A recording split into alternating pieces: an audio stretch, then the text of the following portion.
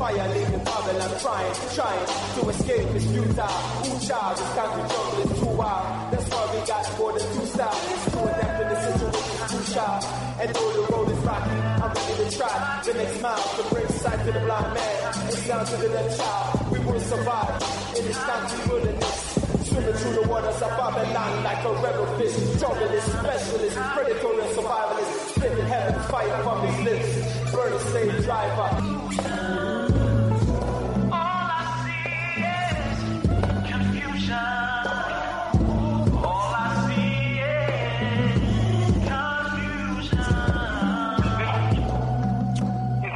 Welcome, listeners, to Time for an Awakening on Black Talk Radio Network, new media for the new millennia. This is history and the current events program from a cultural perspective. We find this program necessary because Hosea 4:6 states, "My people are destroyed for the lack of knowledge." But we as a people will turn this around. Proverbs 4:7 states, "Wisdom is the principal thing, therefore get wisdom. With all that getting, get an understanding." Again, welcome to the program this evening with your hosts, Bro.Elliott and Brother Richard. The number to reach us to join the conversation this evening is 215-490-9832. That's 215-490-9832. We're streaming live at several locations. You can go to timeforanawakening.com, which is the homepage, and catch the live audio at that location. You can go to www.blacktalkradionetwork.com/time for an awakening. That's www.blacktalkradionetwork.com/time for an awakening, and it will be streaming there live also. You can go to abitumi.com. That's abitumi.com/time for an awakening, and it ought to be streaming there live from Ghana. Or you can download the TuneIn Radio app to any of your devices. TuneIn Radio is a free app. In that TuneIn Radio app, just type in Time for an Awakening in the search engine. You'll see the icon, and you can stream the program live, even into your car if you had the Bluetooth capabilities or the auxiliary connection. Again, that's Time for an Awakening radio program with the live stream on the TuneIn app. Drop us an email at timeforanawakening@gmail.com. Again, that's timeforanawakening@gmail.com. Time for an Awakening also has a fan page on Facebook. In that Facebook search engine, you can type in Time for an Awakening radio program. There you'll always see interesting content being posted daily by myself or Brother Richard. And do me a favor, before you leave that page, just hit that like button. That's Time for an Awakening radio program with the fan page on Facebook, and Time for an Awakening media is also there. Always full of the latest podcasts of the various programs on Time for an Awakening media, interesting articles that you can read, download at later times, and share with your friends. Also check out that Time for an Awakening marketplace and our partnership with the BB2Me. Always interesting things in the marketplace all the time. Various African language classes on education, economics, social systems, health, and much, much more being taught by professors on both the continent and in the diaspora. So again, to make that one of your favorites, put that in your address bar. That's timeforanawakening.com.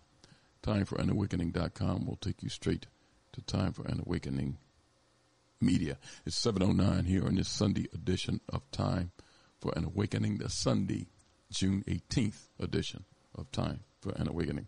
Our guest this evening in conversation that will be joining us around the 8 o'clock hour is activist, organizer, and New York City council person of the 42nd District. Brother Charles Barron will be with us this evening. The author of the book, Speaking Truth to Power, Articles and Essays of Revolution, Black Radical Politics and Leadership, will be joining us this evening to discuss some of the recent developments in New York City around reparations, and plus other topics that are pertinent to our struggle here, and especially looking at it from a political point of view. We'll be right back to get the program started after a brief word from our sponsors. Mr. Moderator, our distinguished guests, brothers and sisters, our friends and our enemies.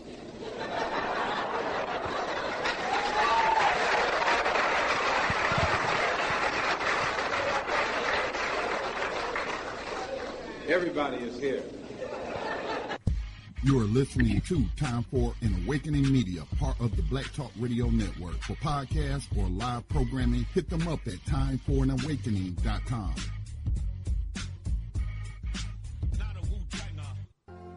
All Insurance Incorporated, an African-American owned and operated insurance agency in business for over 20 years, located at 231 Southeastern Road in Glenside, PA, with other offices in Germantown and West Philadelphia. Call now for commercial insurance quotes, homeowners insurance quotes, automobile insurance quotes, notary and tax services, representing over 15 major A-rated insurance companies, offering a discount on all notary services when you call in for a free quote. Call this number, 215-885-2444.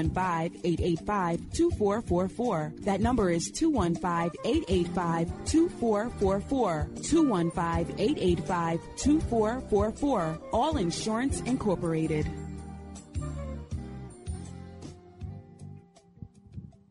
Before your roof becomes unruly, call Dooley. Dooley Brothers, specializing in shingle, rubber roofs, gutters, downspouts, and vinyl sidings. Call for your free estimate today. 215-224-3882. That's 215-224-3882. Dooley Brothers Roofing, the roofing experts you can trust. That number again, 215-224-3882. 215-224-3882. Before your roof becomes unruly, call Dooley. RG Electrical Inspections provides electrical inspections for realtors, licensed electricians, and homeowners. Licensed and insured underwriter, serving Philadelphia and surrounding area. Call today, 484-268-9837. Overworked? Suffering with an underperforming company, headache customer, staff, or vendors?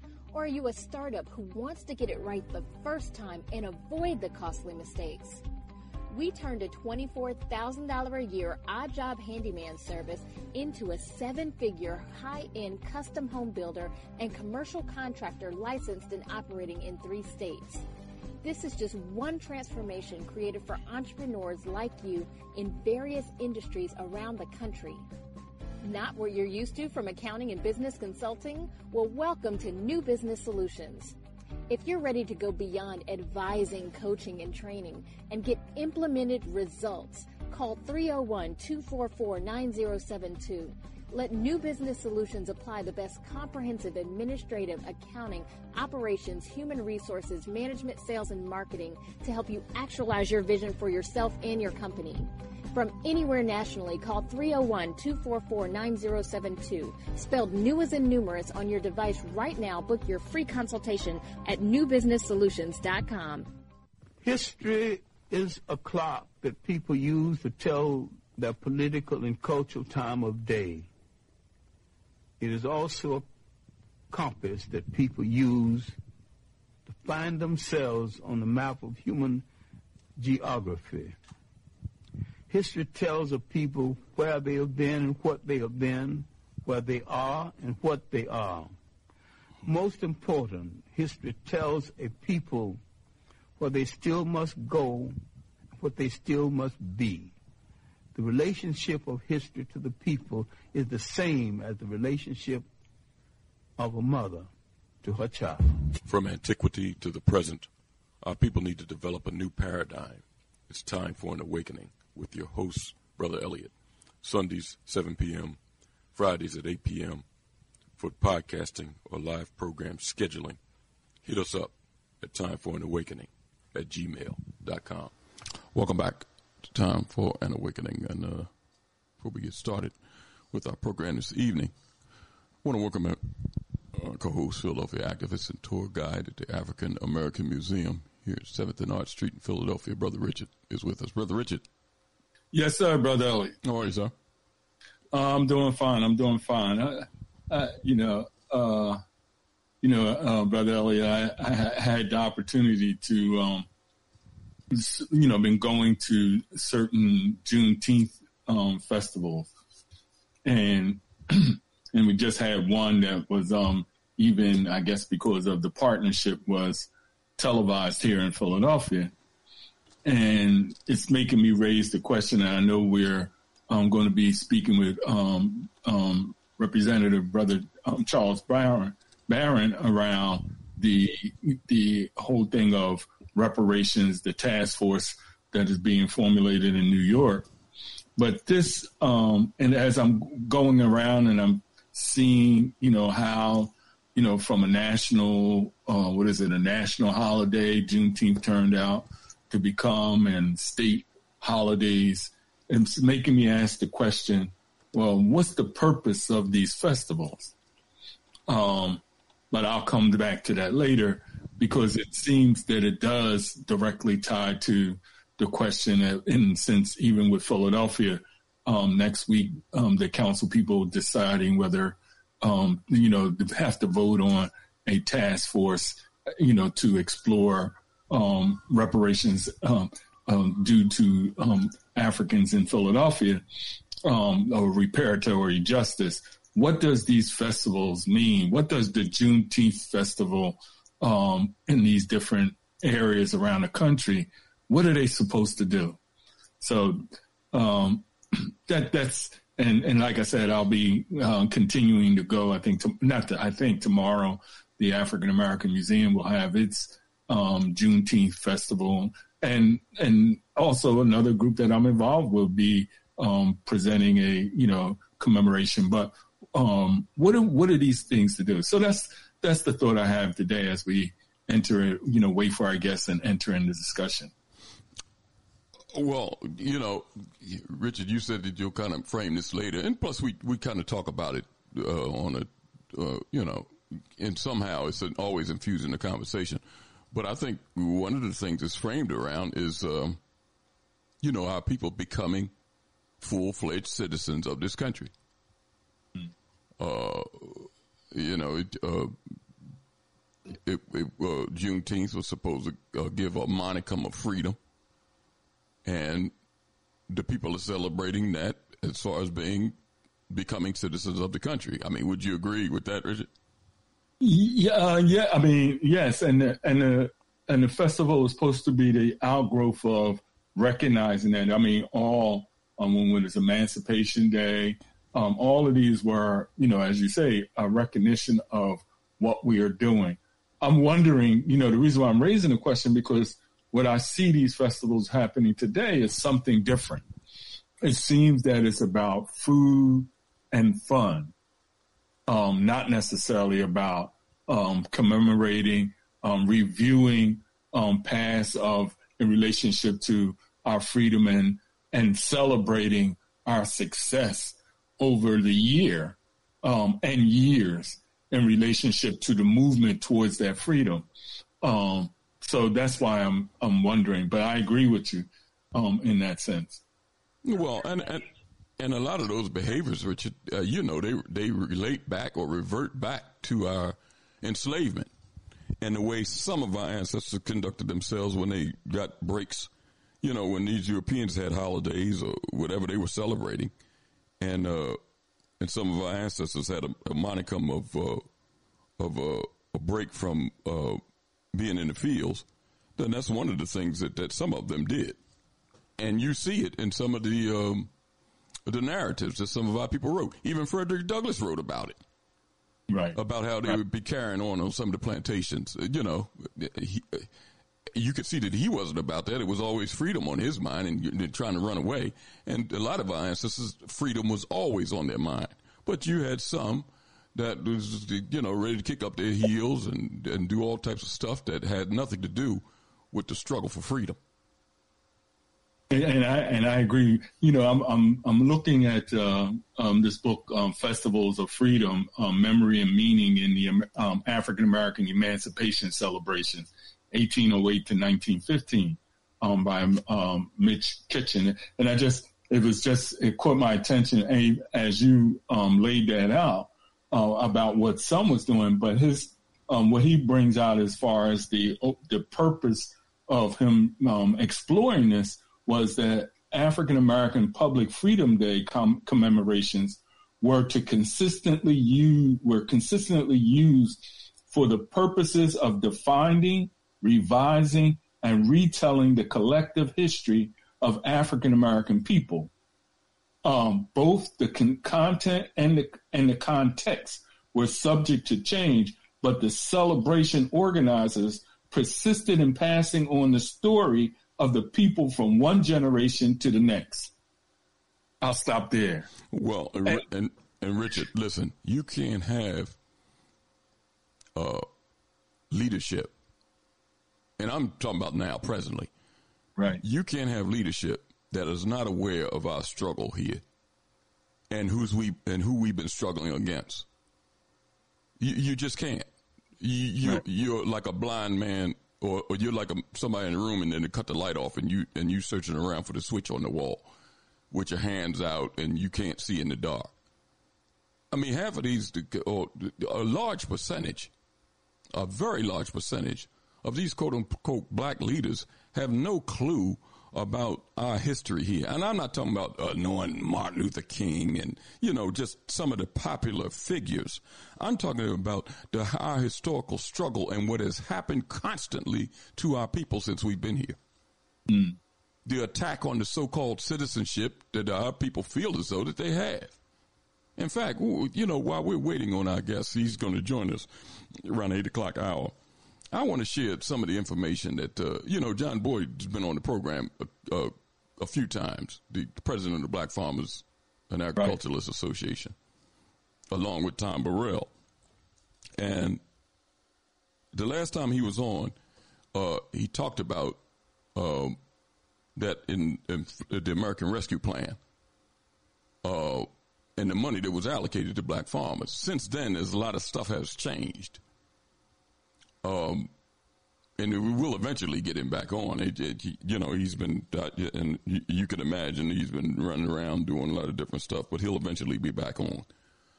But he does send me stuff whenever he's doing something. He makes sure that we get it so we can share it with the listeners.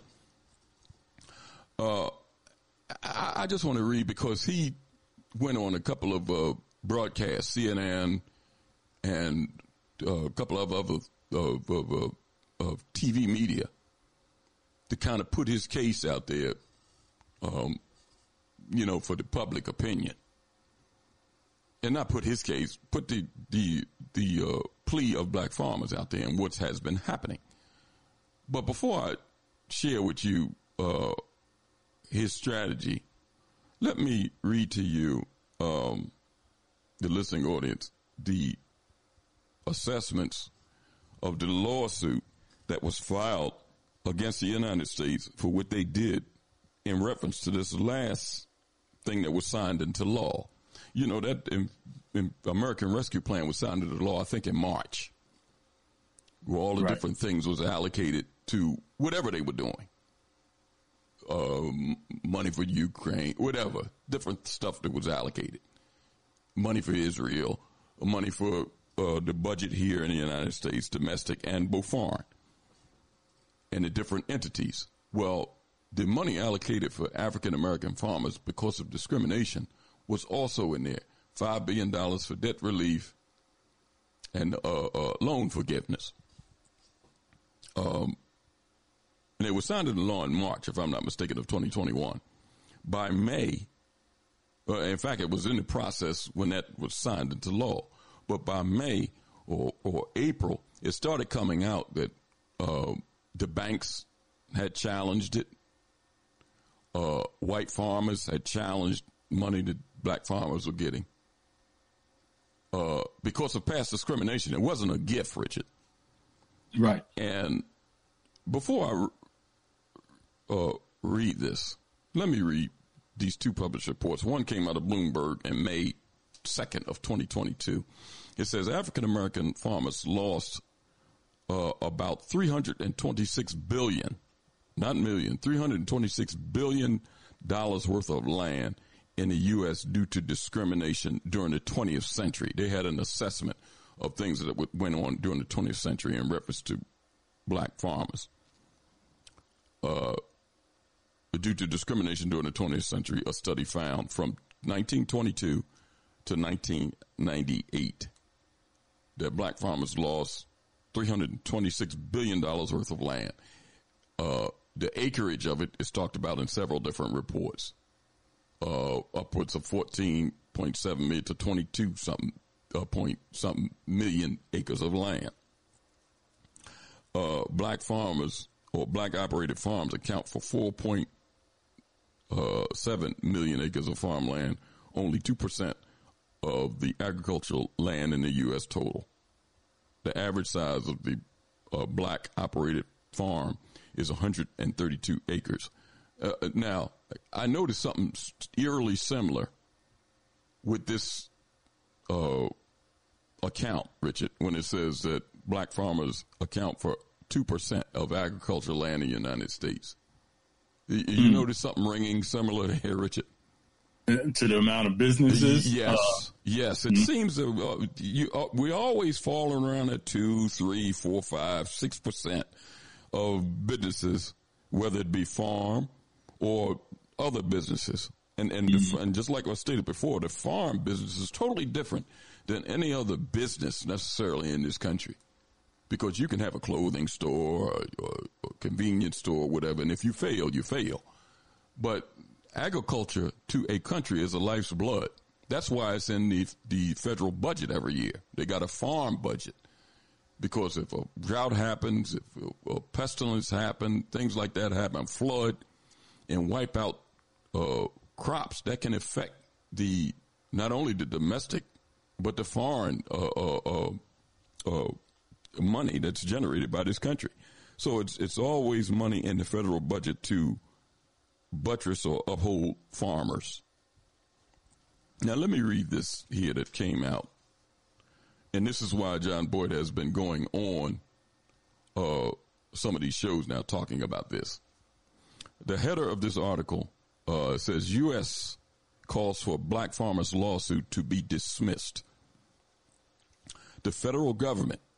Now, keep in mind, we already stated that white farmers and the banks around the country had balked about money for farmers for past discrimination, not a gift, not the money that they were due. Now, here it is here. It says the federal government is rejecting black farmers' claim that the U.S. breached a contract with them by ending the $5 billion loan forgiveness program. A financial assistance program, hold on one second, I'm sorry.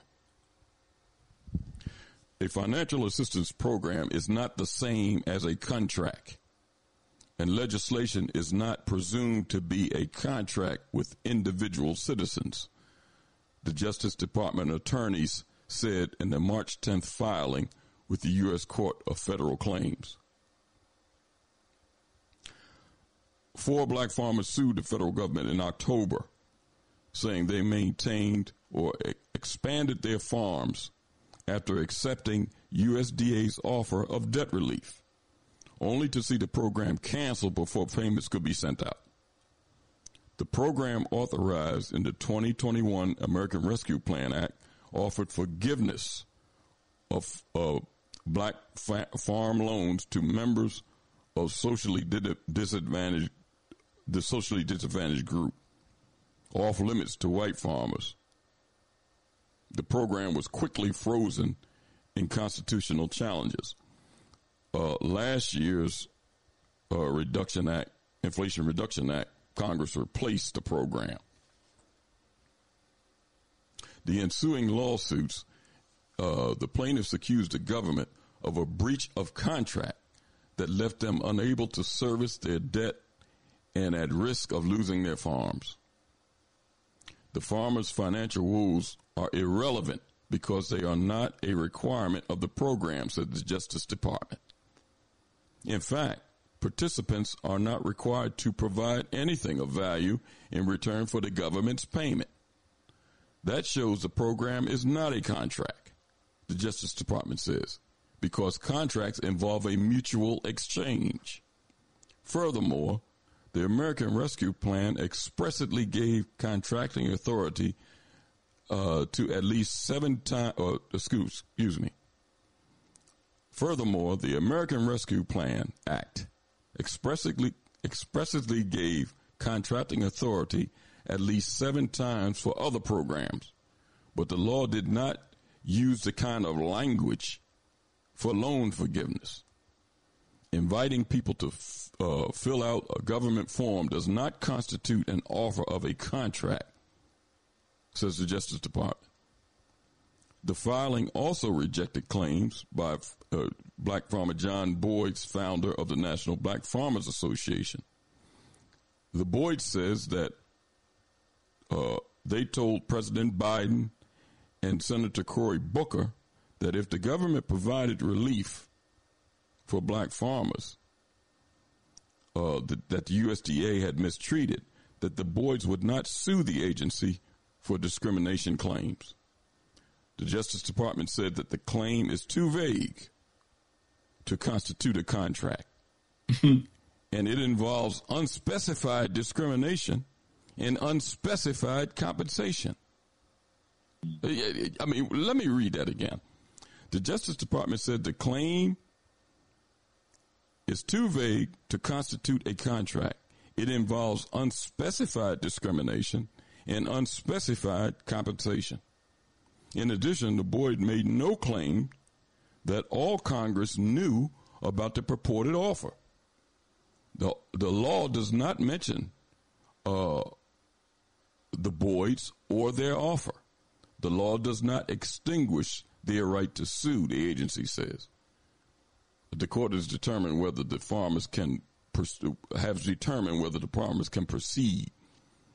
The farmer's attorney, Ben Crump, who has been representing the family and black farmers, also represented George Floyd and other high-profile civil rights litigants. Richard, I mean, I can't question the listening audience, but Richard, do you hear some of the things that the federal government is saying in reference to what they said and promised black farmers? You know, the thing that I picked up is this thing about contract and being vague. Yeah, exactly.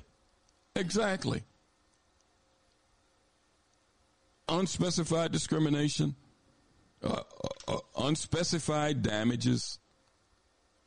I just read to you a Bloomberg report saying that they did a study, and during the 20th century, $326 billion worth of land was taken from black farmers due to discrimination. So what are you talking about unspecified? See, this is what this really goes to questioning whether black people are really citizens or whether they're just a colonized people. Mm-hmm. And I have to add another term. We just a population. You see, a people implies that there is some unified sense of cultural values that we operate and manage. A population is just a group of individuals. Slaves were considered, enslaved people were considered just population. You bought them, you trade them, they had value. That wasn't a people. They no longer had an identity, a cultural, historical identity. They just were a commodity. And that's what it sounds like. Every time we got to be, I mean, what came to my mind is Byron Allen. You got to be able to prove the evidence is there, but you still got to be able to prove it that you were harmed.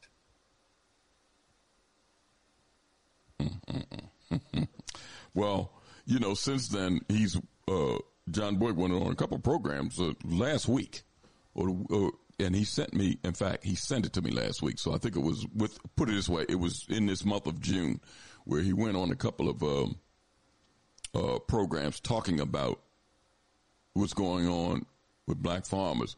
But he said it in relation to some other reports that have been released here just recently. Let me play some of the audio of some of the things he says about the farmers while we're waiting on our guest to join us. If I can pull this up here. Let me see.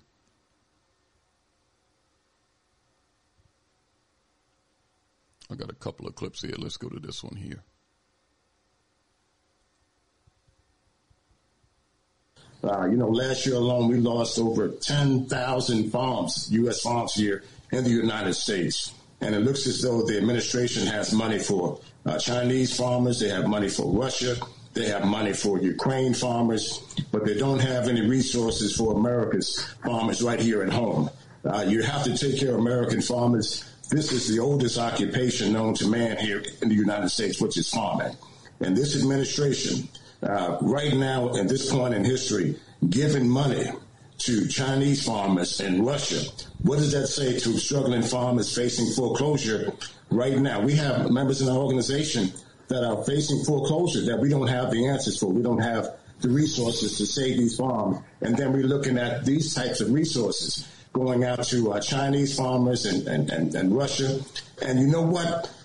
China can come here and bid on our farms at auction and buy our farms, but we can't go to China and buy their farms. Something is terribly wrong with this picture. They can come to the United States and buy companies like Syngenta and buy companies like Smithfield, but we can't go to their country and buy their companies. We have to take a stand, and the administration is taking the wrong approach with this whole thing. Well, I reached out to the administration and Democratic leadership, Chuck Schumer and others, to issue a complete farm moratorium that would stop direct loans at USDA from being foreclosed on, guaranteed loans, and other agricultural lenders to stop selling our farms at this point where we're facing the highest input costs. I'm buying soybean seeds for $70 a bag, but I haven't had a raise in a commodity price on the markets in probably 20 years.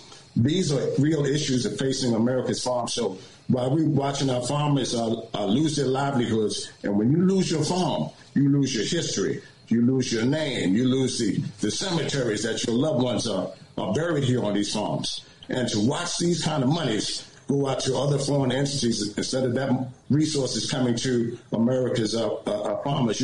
We never got the $4 billion we were promised by this administration. It was repealed in Congress. And here we are, watching these monies, I'm going to keep saying it, going to China and Russia instead of going to America's farmers and taxpayers right here at home. Yeah, this is after 2022 when you and your fellow farmers had to deal with the fertilizer issues that were coming out of the war with Ukraine and Russia. That's another side that's. Now, Richard, let me play this other clip also because he was on another program. I think this is CNN talking about the same issue. And we do it for cheap prices. America's farmers really hasn't had a raise here in decades based on the markets, but we continue to go out there and produce good food for cheap. We pay the high cost of machinery, interest rates and all of these things, diesel fuel, all of the input costs that we pay up front. Farmers do it every year, and we do it good. And then to have this administration slap us in the face by providing China and Russia with $1.6 billion while we're suffering right here at home. And last week alone, we were in Oklahoma trying to save a family farmer there. So farmers are losing their farms here. And when we lose our farms, we lose our history. There's family cemeteries on these farms and things of this nature. And we're losing our farms to operatives like China. That's what's happening right now. John, I want to ask you about the 2024 president. I think that was the same clip. I did have another one, but I might have mislabeled it. Richard, he mentioned something in that particular clip about money sent to Russia and China in reference to farm. Let me share with the listening audience something that he said in relation to that. And keep in mind what I mentioned in the beginning about presently black folks own 2% of the agricultural land in the United States. This is a published report from the USDA. It's on their website. It says the USDA reported that foreign individuals and entities held an interest in 37.6 million acres of U.S. agricultural land by the end of 2020. Canadian investors own the largest share of foreign-held land in the U.S., 12.4 million acres, making up to 32% of all foreign investments, followed by the Netherlands at 13%, Italy at 7%, the UK at 6%. Chinese investors hold 1% of America farmland, while investors from Canada, Germany, the UK are regular among the top foreign investors. Countries such as China and Saudi Arabia are increasing their investments in U.S. agricultural land. Now, John Boyd said that the U.S. is helping them acquire some of this land. He mentioned about them bidding on the farmland, black farmers' farmland, once it goes up for bid. You caught that, didn't you, Richard?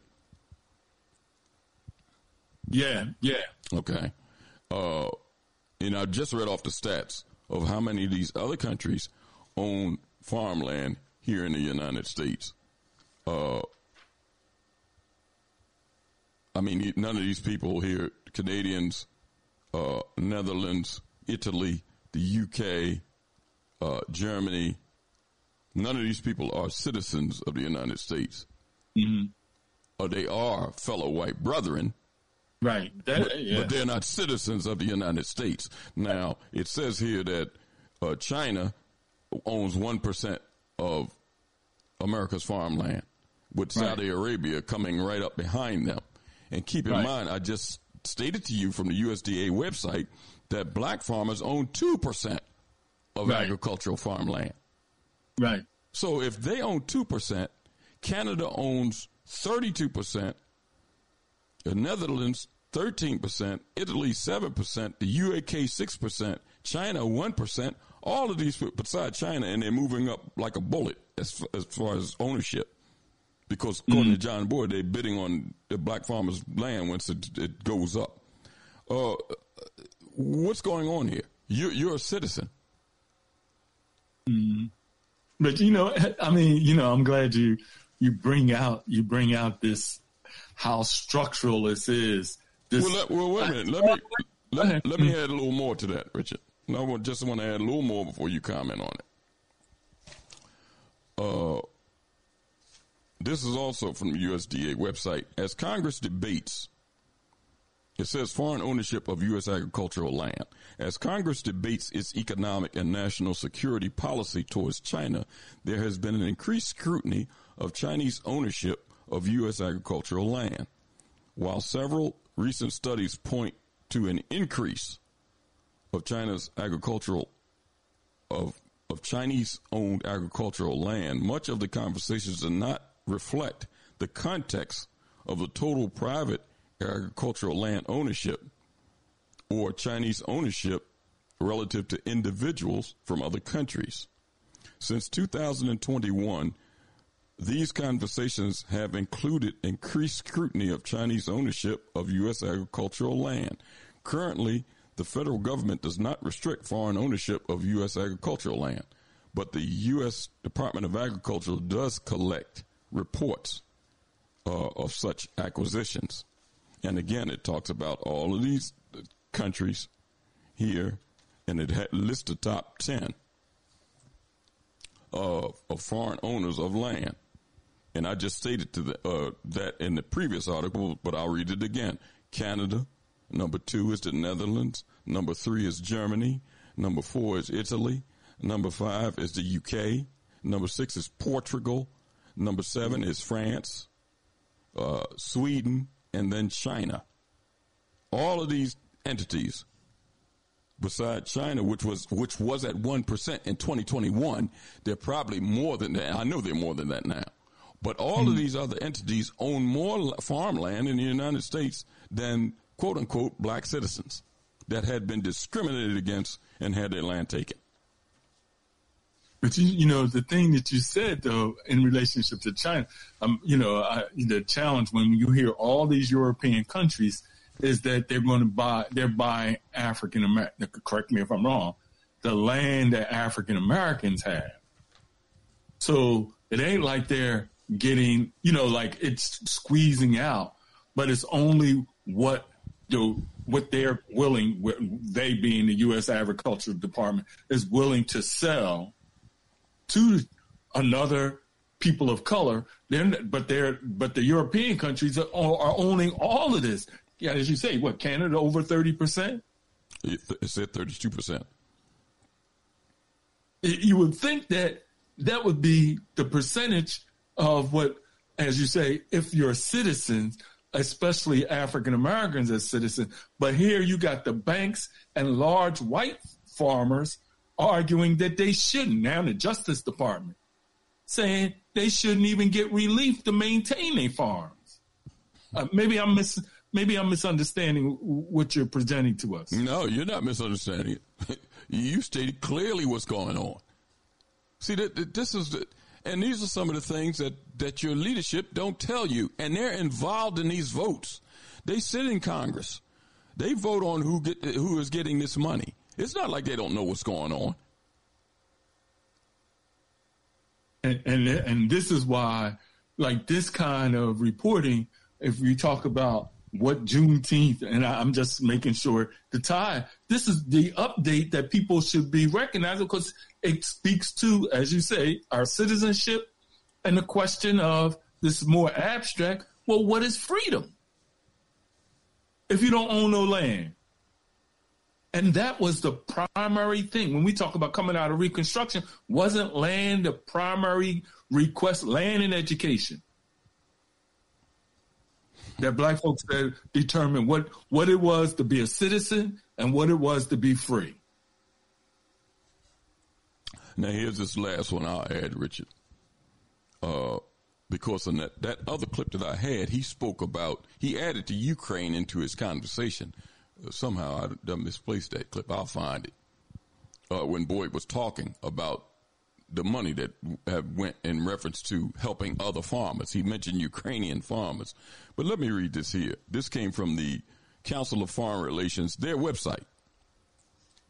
It says, every year, the United States sends billions of dollars in aid and much more than any other country to beneficiaries around the world in pursuit of security, economic, and humanitarian interests.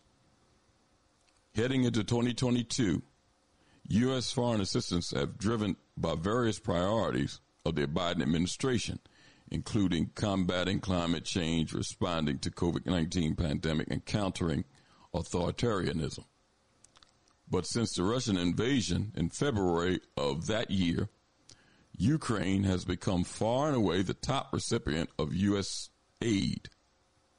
It's the first time that a European country has held the top spot since the Harry Truman administration directed vast sums into rebuilding the continent through the Marshall Plan after World War II. Since the war began, the Biden administration and U.S. Congress and notice I added the U.S. Congress, Richard, have directed more than $75 billion in assistance to the Ukraine, which includes humanitarian, financial, and military, according to the Kiel Institute for the World Economy, a German research institute. The historic sums are helping a broad set of Ukrainian people and institutions, including refugees and law enforcement and independent radio broadcasters. Through most of the aid, though most of the aid has been military related. Dozens of other countries in NATO of the European Union is also providing large aid packages. But let me, just because it mentioned here that a lot of the money, even though it's military related, that large sums of money has gone towards law enforcement, independent radio broadcast, and refugees. Now, let me share with you some of the things that mentioned here, because the initial thing says over $75 billion at the printing of this article heading into 2022 had been sent. I think more was sent at the beginning of June. It says here a total as of February 24th, 2023, a total of $76.8 billion had been sent to the Ukraine. $3.9 billion was humanitarian, which was food, health care, refugee support, and other humanitarian needs. $3.9 billion. $26.4 billion of that money was financial, which was economic support for Ukrainians, for loans, other funds, and financial support. And then the other things here was weaponry and equipment, grants and loans for weapons, those billion. But I'm focusing in on the $26.4 billion and the $3.9 billion, which is basically $30 billion for Ukrainians to get loans, other funds, financial support, health care, and food assistance. $30 billion. And the rug was pulled out from under black farmers for $5 billion for discrimination, not for a handout like they give it to the Ukraine, because black folks didn't do anything to Ukrainians. But this was for discrimination. And your representatives vote on this all the time to send this money overseas to various entities and know that their own people are getting the shaft. You don't hear nothing about it until other people like Boyd and others put these people on the carpet. You don't hear nothing about it. All you hear is some blacks, and especially certain black media, waving pom-poms for these people. Hakeem Jeffries, Cory Booker, the guy in South Carolina, Clyburn, all these people. It's a cheering session. It's flag waving. It's the first black this, the first black that. When our people are still suffering under these people, they're voting on sending all of this money to other people, and your people are getting the shaft.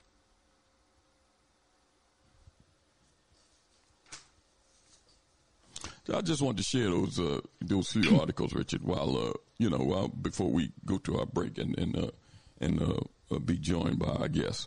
But, I think those things were important. He wanted me to share these things, and he had been on the program talking about these things anyway. So when he shares that information, I'll give updates on what's going on. It's important, because, Elliot, again, we have as a people, and I think, one of the things that you mentioned, even though it didn't get as much as far as I think that you said, in communication systems or radio stations, as far as what money was directed to in Ukraine. And what I'm saying is that it's important to get that. Is that correct? The radio stations was also included in that? Yeah, it says here law enforcement and radio broadcasters. Mm-hmm. Because that's how you inform a people. Exactly. Right? That's the infrastructure. Right, to inform the people. So what we're seeing is the financing to how and what is important, and you see the largest amount is financial, to provide their banking system. I guess that's what they mean by financial, right? Yeah, with the funds, right? Yeah, it says support funds and loans and other financial support for the Ukrainian people. Yeah, so and it was $26 billion that was allocated up until that point. It's been more than that since then. And $3 billion, the second largest amount for humanitarian, which would be people who are suffering. But if we look at black people in America, and we've said, and you brought out this data to this point when the business is only at 3% and you see, it's 3%. And I think that when you raise that number, the amount of business that should be proportional to the size. And then you hear, you also raised how Wells Fargo was preventing, when you talk about humanitarian, we're preventing people from being able to even purchase houses at a deep discount rate. What I'm trying to get at is that here, when you raise this question about citizenship, raise this question about us being a people, or we raise the question about, are we a colonized people? You see that other places get more to build. You had the Marshall Plan mentioned. You got this here funding for Ukraine. But when it gets to Black America, where you have, in most of the major areas, poverty is more than a quarter of their population. Educational outcome, the farming, and you know, as you say, Elliot, farm has two aspects. Even if you don't grow something, the point that you're making, the value of the land can increase. Mm-hmm. The commodity production is an added economic advantage. But what it said is that Black people owning land has no strategic national security value.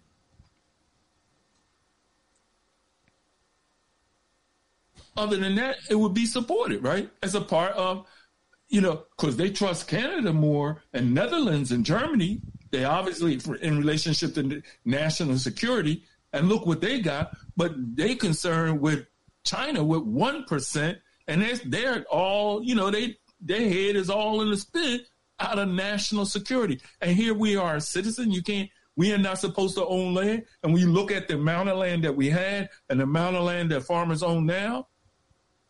That's not a national security risk.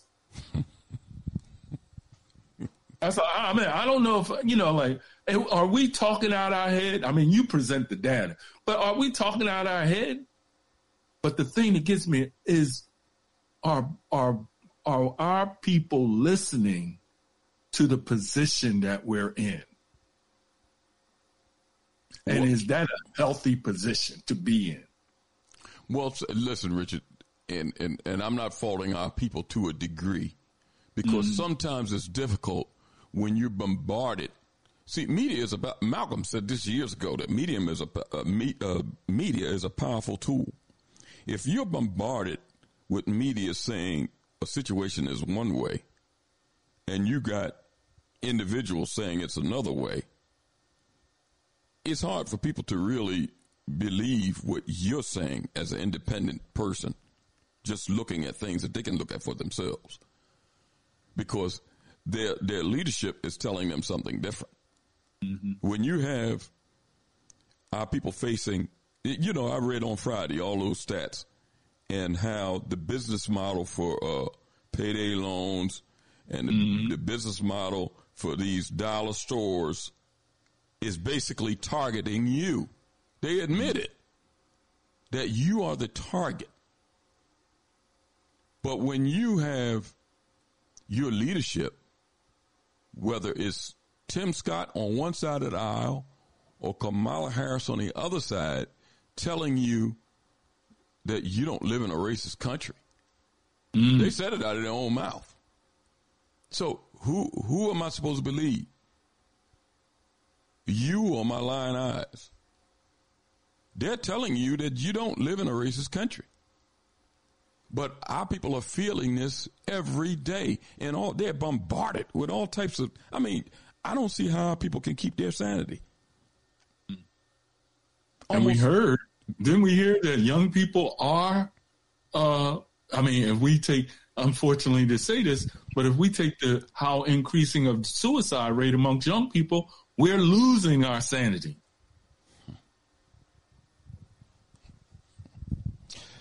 Wow. Well, Richard, I mean, you know, these going to be topics of conversation that's going to constantly come up. Tom Burrell will be back on. John Boyd will be back on eventually, and all of these people. And, you know, in the backdrop of all that, Richard, when the the Justice Department says that, you know, that lawsuit was thrown out because of unspecified damages. You remember they said that, Richard? Yeah. And unspecified, I hate to misquote that because I had it right in front of me. But you remember when it said those things was not clear. Oh, wait a minute, Here it is. The Justice Department says that the claim against the United States is too vague to constitute a contract. It involves unspecified discrimination and unspecified compensation. Now, that's just dealing with that. If you remember when Tom Burrell was on initially and talked about that Stein seed, which is $1 billion, the second largest producer of seed in the United States, or third, multi-billion-dollar company that was selling fake seed to African-American farmers that wouldn't germinate. I mean, what type of proof? I mean, it's all types of proof out here. What's been going on? They sold fake seed to black farmers. And if I buy all this seed and plant it in hundreds of acres of land and it don't come through, then most farmers can go to USDA and get some kind of forgiveness for that. Debt forgiveness, get more money for more seed, because that's part of the federal budget. It's different than other businesses. But if I've been sold this fake seed and then go to the county, I forgot the name that they use, Richard. John Boyd and them said that they used to go to this county representative or whatever to get money. You go to these people to get money and they tell you to go kick rocks. Then what are you going? You're going to eventually lose your land because you can't get the money. This stuff is crazy, man. Our people really got they got to start holding these people's feet to the fire. And I'm talking about your representatives. Europeans going to do what they do. If you use a historical perspective on them, you see that they haven't changed their approach to how they're dealing with us. Mm-mm. The thing that has changed is black folks that have gotten to these positions of power. They're starting to deal with us almost like they don't see them as part of you. Unless it's financially, unless it's politically expedient.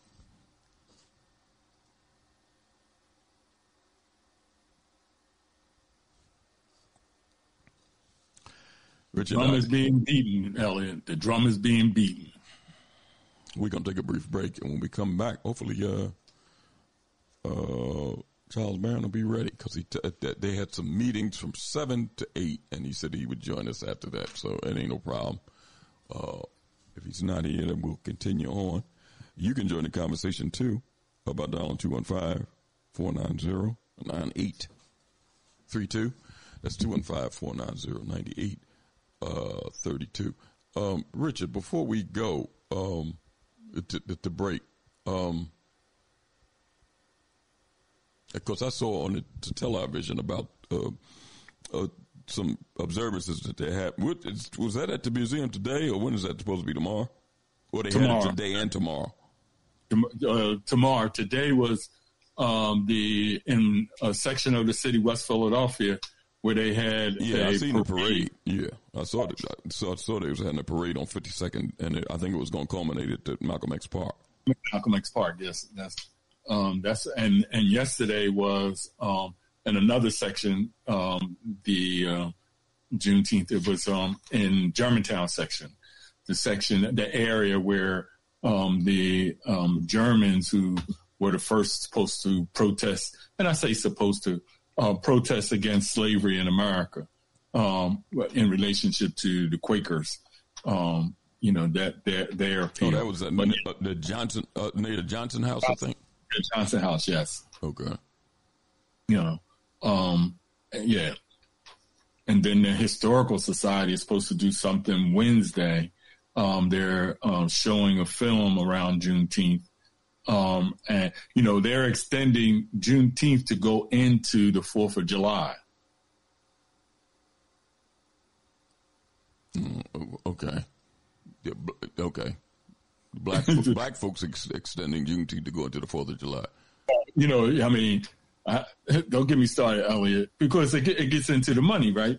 The companies are financing the larger companies are financing these activities, and then their thing is to make, like, to show, well, this is all about freedom, and they're, want to have these activities go lead up into I don't know if this is around the country, but I know in Philadelphia to lead up to the 4th of July so it can deal with, the 4th of July was supposed to be about freedom and independence, right? And Juneteenth was supposed to be about becoming aware of freedom and independence. And, they're still pushing that narrative, Elliot, that, the people in Texas didn't know that the emancipation or the 13th Amendment was written, compared to the people in Texas were under strict military occupation by Confederate plantation owners until those regiments, which were a large part of African-American regiment, which even one Philadelphia regiment went into Texas with Granger and read that, the proclamation, was that number 3? Yeah. So, this myth that we were uninformed of what was going on compared to, which ties to me and what the point that you was making and by laying out all this, that you can be in a state legally of free, but be under the control of someone else and can't exercise that freedom. You call it citizenship, right? And then when you get somebody come and say, well, we now going to enforce that freedom, they say, well, really, all we're going to do is change the names of I just love that, Elliot. I apologize to the listening audience. This kind of thinking, right? Well, you're free, but now you're just free. You're not under the same condition. You're not a slave anymore. You're not an enslaved person. So you go back to the owner of the property that you were working for free, but now you're just considered a laborer. No land transferred, no wealth transferred, and we're going to make sure that you do that. Does that sound like free? No, but that's the language. That's what was stated, Richard. You're not saying anything that wasn't stated. That's an historical document and can be pulled up by any of us and see what was stated to our ancestors on June 19th, 1860. I think it was 65. Right. That you're no longer master and slave relationship, but you're an employer-employee relationship. And plus it gave you two warnings at the end. Gave you 2 warnings. After you're a free man, it gave you 2 warnings at the end. Don't come to a military base looking for help, and don't be idle. Right. Don't wander around here, which has always been the relationship. Yeah, it's just, and this kind of narrative compared to we were just uninformed until they came and saved us.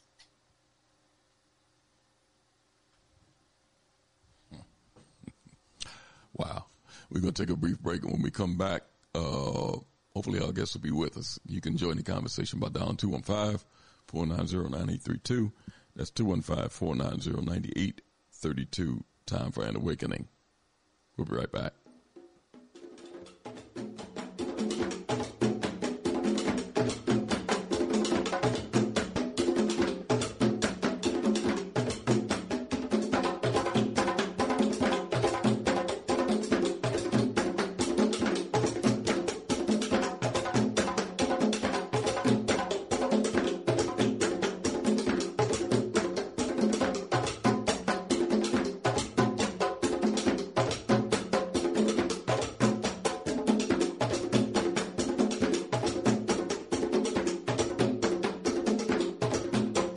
You are listening to Time for an Awakening.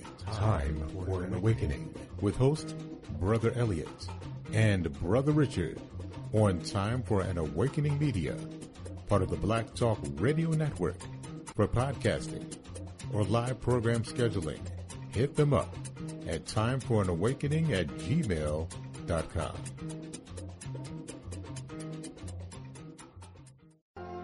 All Insurance Incorporated, an African-American owned and operated insurance agency in business for over 20 years, located at 231 Southeastern Road in Glenside, PA, with other offices in Germantown and West Philadelphia. Call now for commercial insurance quotes, homeowners insurance quotes, automobile insurance quotes, notary and tax services, representing over 15 major A-rated insurance companies, offering a discount on all notary services when you call in for a free quote. Call this number, 215-885-2444. That number is 215-885-2444. 215-885-2444. All Insurance Incorporated.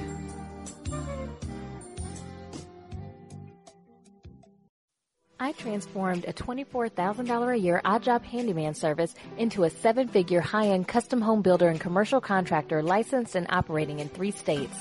This is just one of the tangible transformations I've created for entrepreneurs in various industries around the country. If this isn't what you think of when you think of accounting and business consulting, then get ready to take down this invaluable information. Are you an entrepreneur suffering with a stagnating company? Have headache customer, staff, or vendors? Are you rebounding from a loss and need help achieving your unrealized potential? Or are you a startup who wants to get it right the first time and avoid the costly mistakes? Hi, my name is Nataki Kamban. If you're ready to go beyond advising and coaching and get results, then call 301-244-9072. Let New Business Solutions recommend and implement the best comprehensive sales, administrative, human resources, accounting, and operations to help you grow into your vision for yourself and your company. Again, from anywhere nationally, call 301-244-9072 or pull us up on your device right now and book your free consultation at www.newbusinesssolutions.com. And just mention you heard this special announcement on Time for an Awakening. RG Electrical Inspections provides electrical inspections for realtors, licensed electricians, and homeowners. Licensed and insured underwriter, serving Philadelphia and surrounding area. Call today, 484-268-9837.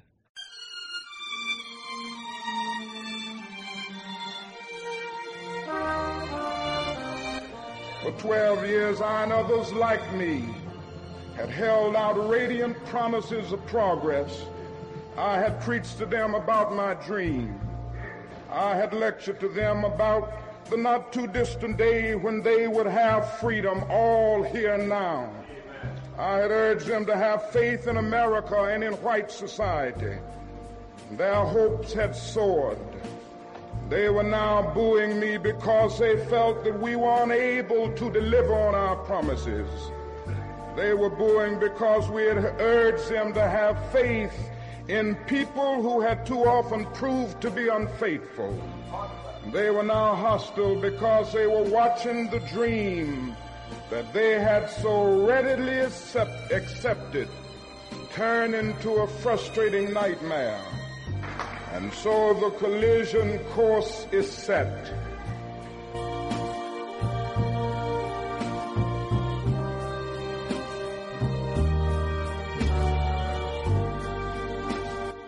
The desegregation decisions and other type of legislation and Supreme Court decisions depends upon changing the white man's mind. The Honorable Elijah Muhammad teaches us that our own mind has to be changed. We have to change our mind about ourselves. In what way? Well, so he teaches us the importance of moral reformation, a knowledge of self. And for instance, the average so-called Negro, he doesn't think that he can go into business and provide jobs for himself. And because of this, he thinks that he can only get a job from the white man, or he can only get clothes from the white man, or he can only get food from the white man.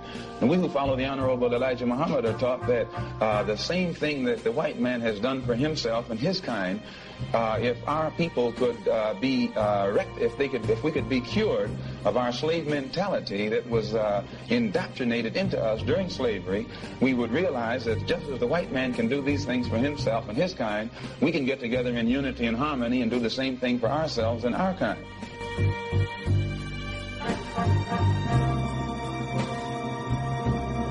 I'm not wondering at all about them.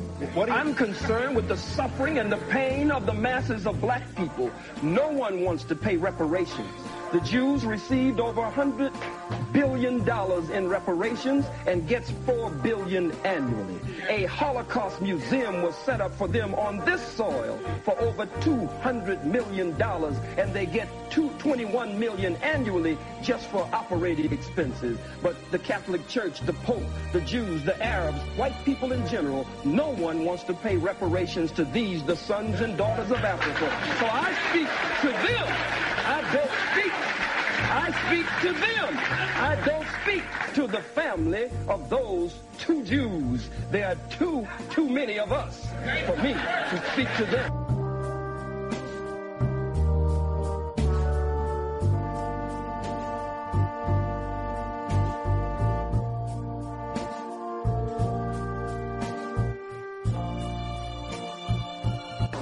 And one of the reasons why I'm always happy to come to this organization, because you're the only black organization, again, that understands to put race first.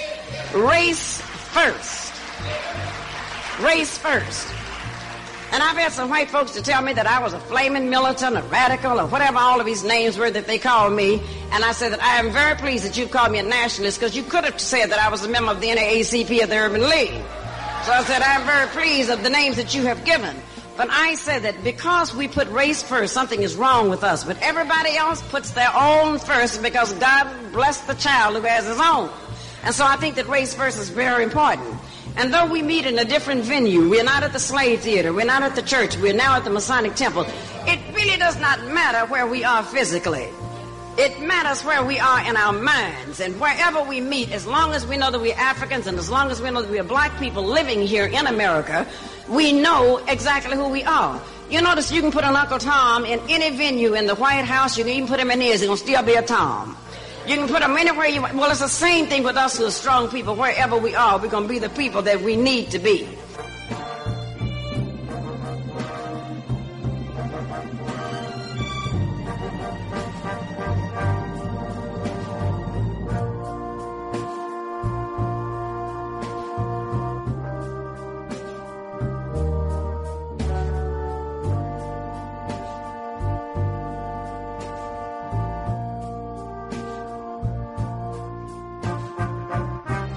Encourage. Let me just say this before our time winds up.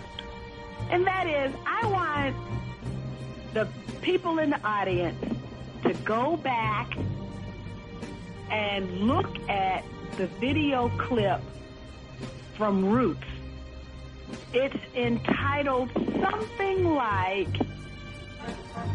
Breaking Kunta Kinte.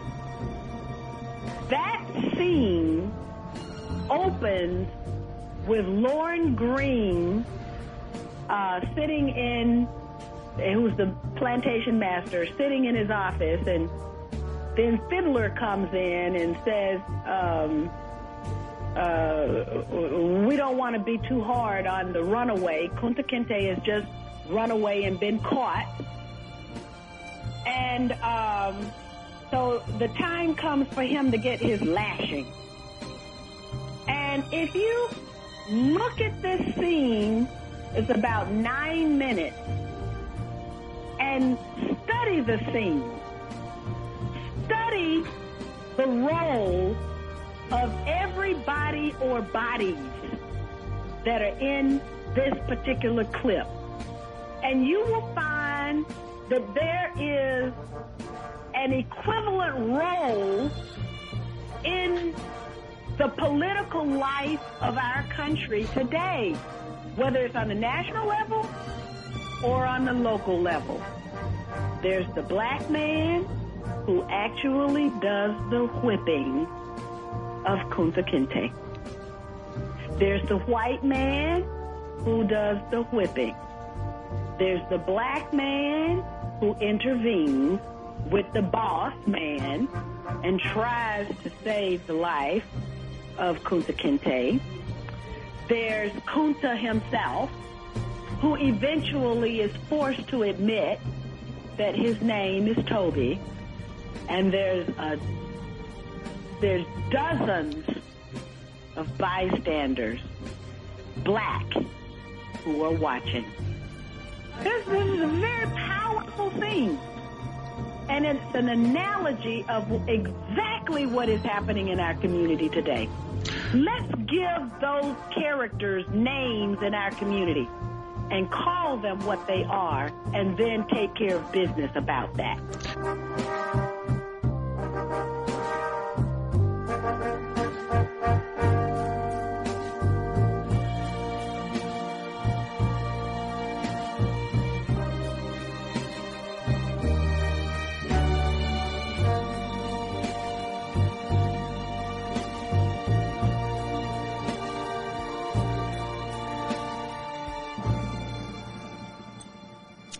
Welcome back to Time for an Awakening. It's 8:20 here on this Sunday edition of Time for an Awakening. Richard.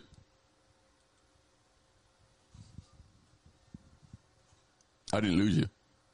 No, okay. Can you? Yeah, I hear you. Good. Listen, Richard, before we go to our guest this evening in this portion of the program, activist, organizer, and New York City Council person from the 42nd District, Brother Charles Barron is with us. Before we go there, let me play this for our listening audience. This was Brother Barron recently on March 18th. Let me play this if I can get it.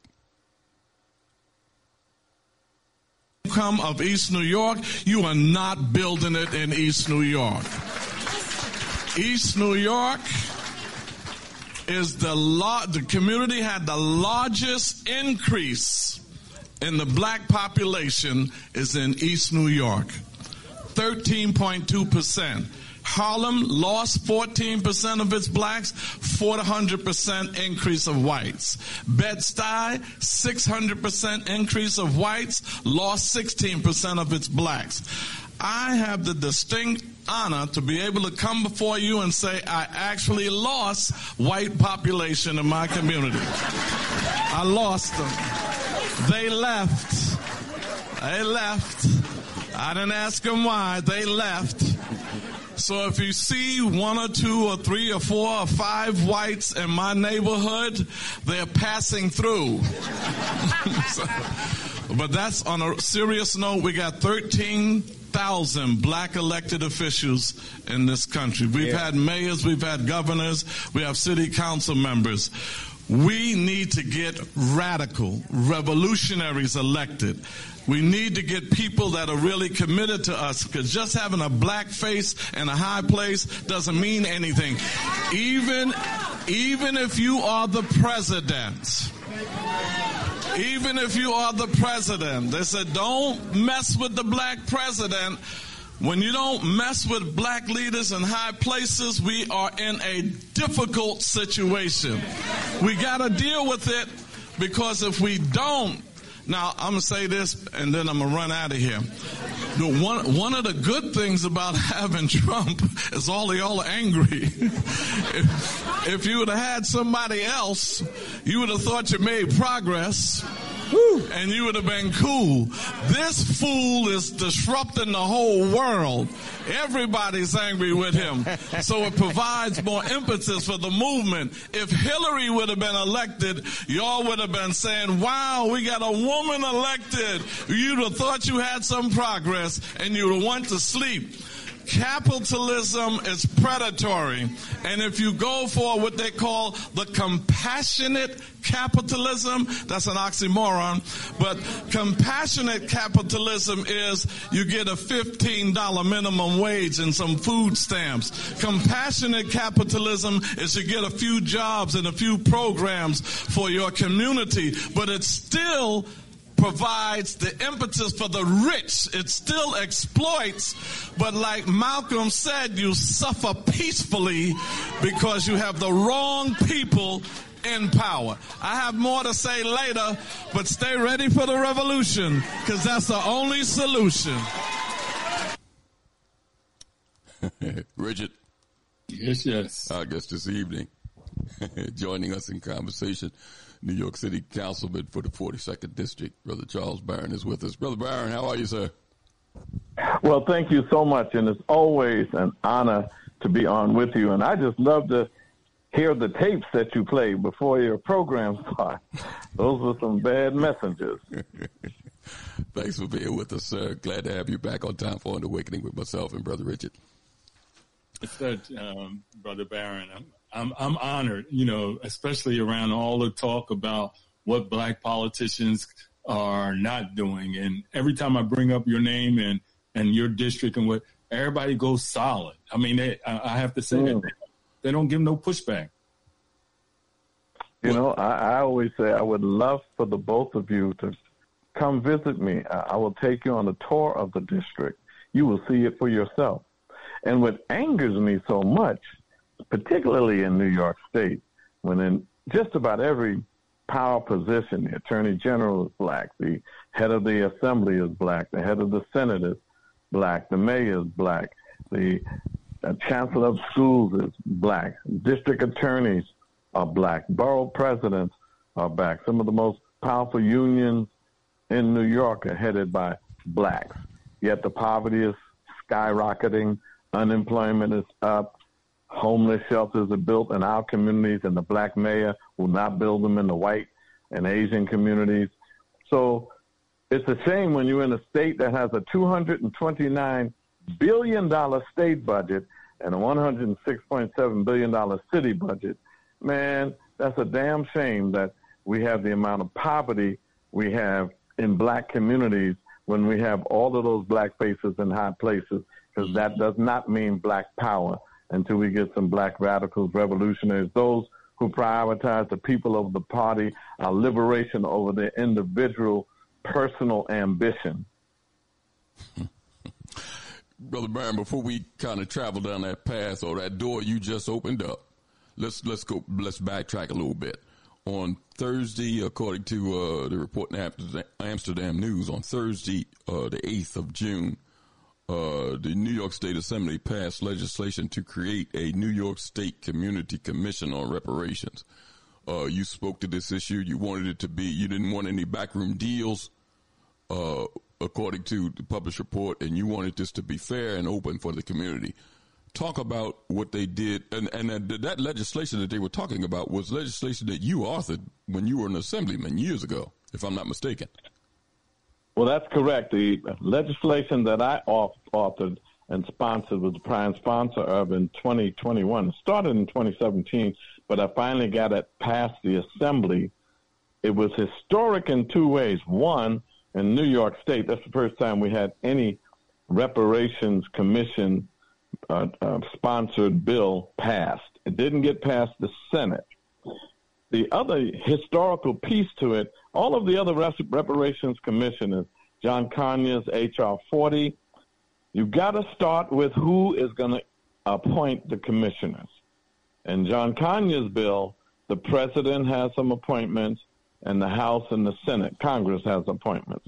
Community groups don't have any appointments until Ron Daniels and them got it. Now they're trying to put some community groups involved. In the Reparations Commission in California, which is making it appear as they way ahead and they're doing so great, but 5 of the appointments are from the governor and 4 come from the state assembly, and none come from communities being able to appoint anybody. So when the end product is finished, you better believe it, it's going to favor what the hand-picked appointees from the state and the governor want.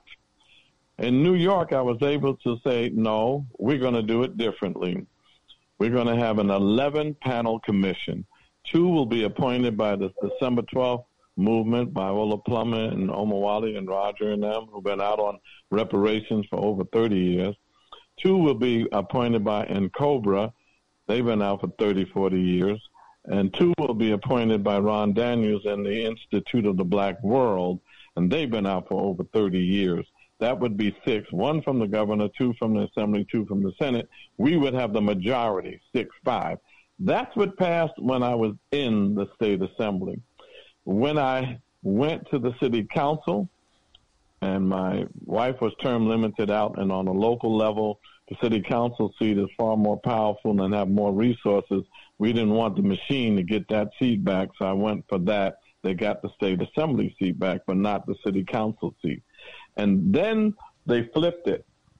When I was gone, they flipped it, and they said, we're going to pass another bill. We'll pass a bill, but it's going to be 3 for the governor 3 from the Assembly, and 3 from the Senate, and none from the community. They got a sellout Negro Senator, James Sanders, who was just jealous because I had the bill passed that he wanted, and he wanted to give it to the state, so they passed that one. But we're going to take a victory lap and say we put reparations on the map, and we made them pass something.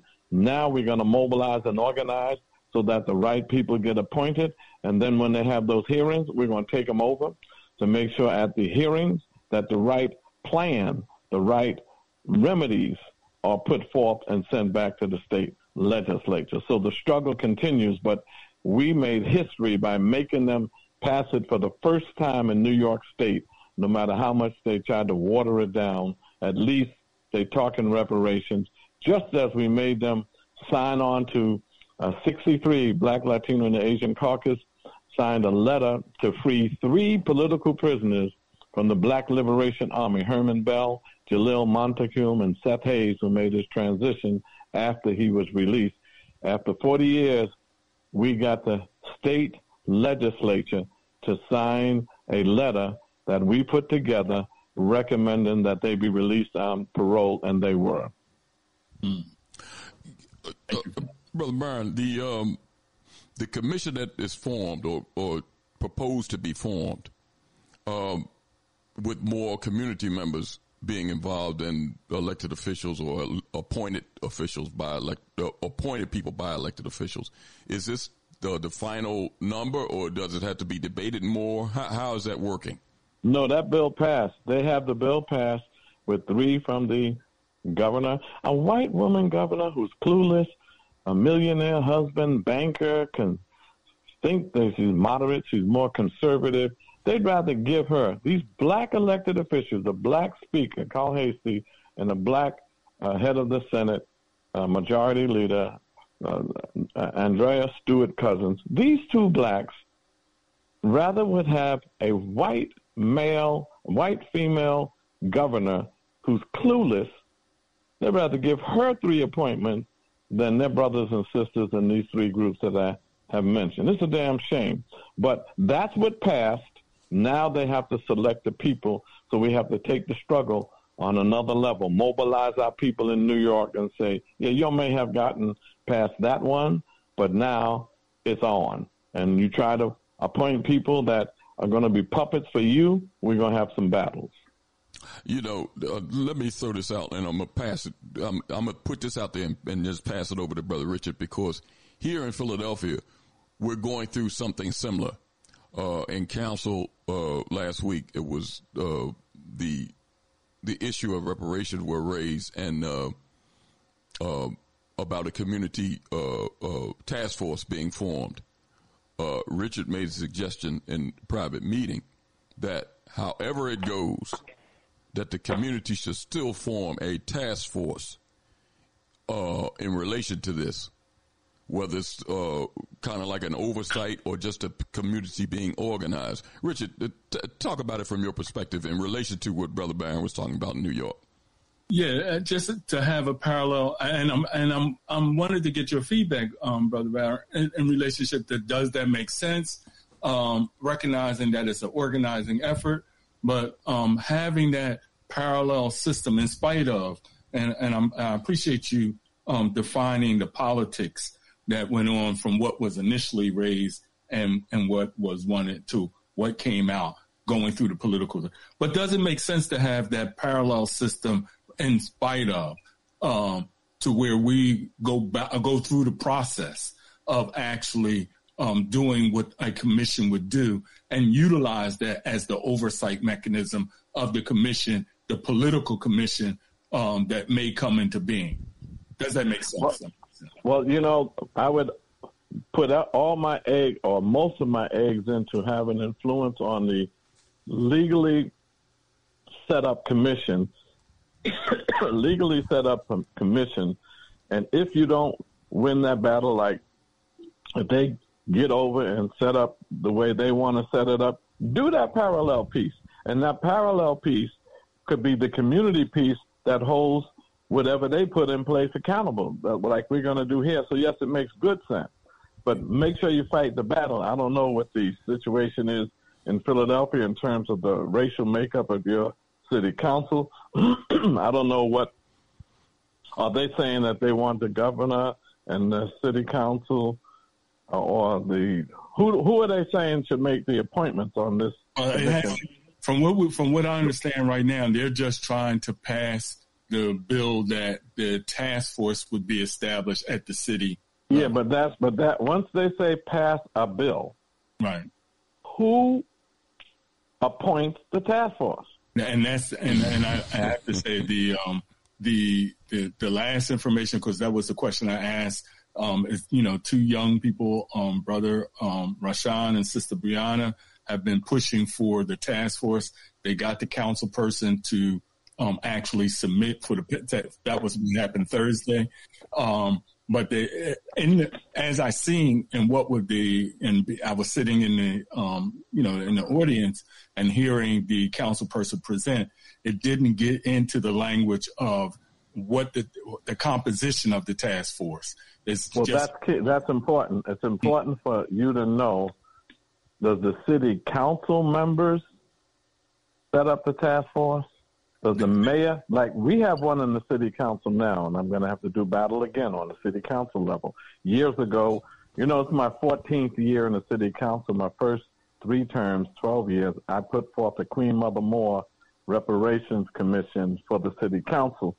We didn't get anywhere with it. I fought and fought and fought. But now, because of my fight on the state level, and now I'm in the city council, so somebody put forth a bill for the city council. And I'm talking with her now. She wants to set up a task force, a commission for the city. Right. And she wants to give the mayor 5 appointments, and then the commissioner of human rights and the commissioner of economic development, both whom the mayor appoints, the other 2, positions. So I told her just 3-4 days ago, I said, well, you can't do that. Okay, we can work on making some changes, Charles, because, I want to work with you because, I know that you have the history and you do all the work. So how the commission and who sets up the commission is critical. Fight on that level. You can always do your parallel thing, but don't let them get away with, y'all just doing a task force.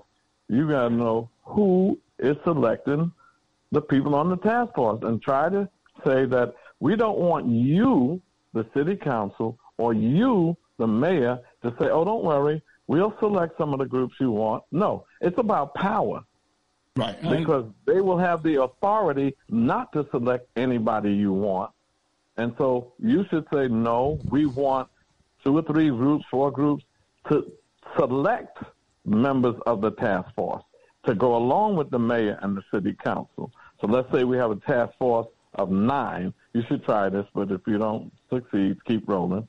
Try to do 5 selected by the community and 4 selected by the city council, 2 from the minority leader, 2 from the majority leader in city council, and 1 from the mayor for 5. And let's say we'll do a 9 member, then we'll have 6 or 7. Whatever you do, try to make the community groups have the majority of the selection. If that doesn't work and they say, no, we're going to do, the mayor and the city council, and y'all could recommend groups, still fight it, but then do your parallel commission. And I know in the conversation with the co-chair of NCOBRA, which we're pleased here that one that is he and her are the 3rd generation of NCOBRA co-chairs since '94 when the initial organization for reparation in Philadelphia established. And they're like 27. They're young, but they didn't communicate to me that they're requesting to this council person. They want to be able to select all of, as he says, to be able to what's that interview all of the. So they want to have no. Don't say interview. Okay, you got to focus on power. Right. Focus. They'll let you interview. And they'll let you recommend. Right. But who has the final decision in appointing the task force? Got you. Always focus on power. Win, lose, or draw, focus on power. If you get it, right on. If you don't, then you can go to these other measures. We'll set up our own thing. Or we want you to take this group and that group, and we're going to fight you until you put this group on. We want to make sure N'COBRA's on. Because, see, what they'll do is they'll select 2 or 3 of your groups. And then as long as they have the majority, it doesn't matter who they select from your pool. So always do a power analysis and fight for power and authority, win, lose, or draw. And then if you don't get that, you can go to other measures. Got you. And thank you for that. Mm-hmm. Councilman Barron, the situation in New York is basically a microcosm of what's going on nationally, and especially New York with black elected officials, because you just stated when you came on about the number of black elected officials in many quote-unquote power positions. Philadelphia was similar to that until this last election when they had a white mayor that went in. But if you look at a lot of the other offices, including the majority of council, and I'm quite sure it's still that same way up until this last election, if I'm right, Richard. Right. That the majority of council is still black. But you see that in Philadelphia, poverty rate is still 28% on average, higher in the communities. Crime is off the hook. The education system in our communities are piss poor. It shows to me and to anybody that's really looking at the situation a failure of black leadership. And it goes to what you were saying about the consciousness not being there. I want to play. It was a clip that I shared with our listeners, the listening audience here. This was a while ago. I think it was in the wintertime. Hakeem Jeffries up in New York was on Face the Nation. And the white host was asking him questions about redistricting going on in New York. And it was interesting, his answer to her. I just want to play it because as a black man, I'm taking away the title right now of you being an elected official to represent your community. Just as a black man, do you find this answer troubling? Let me play this, and some of our listeners might be familiar with the clip. I'll play it again. I'm more than sure this is it. Let me pull it up.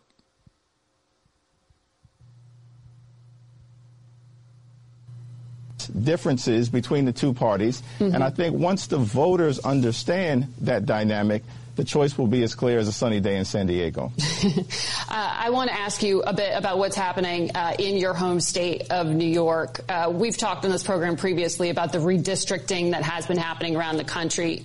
New York, to Democrats' advantage largely, but you've had this fight internally over the congressional map.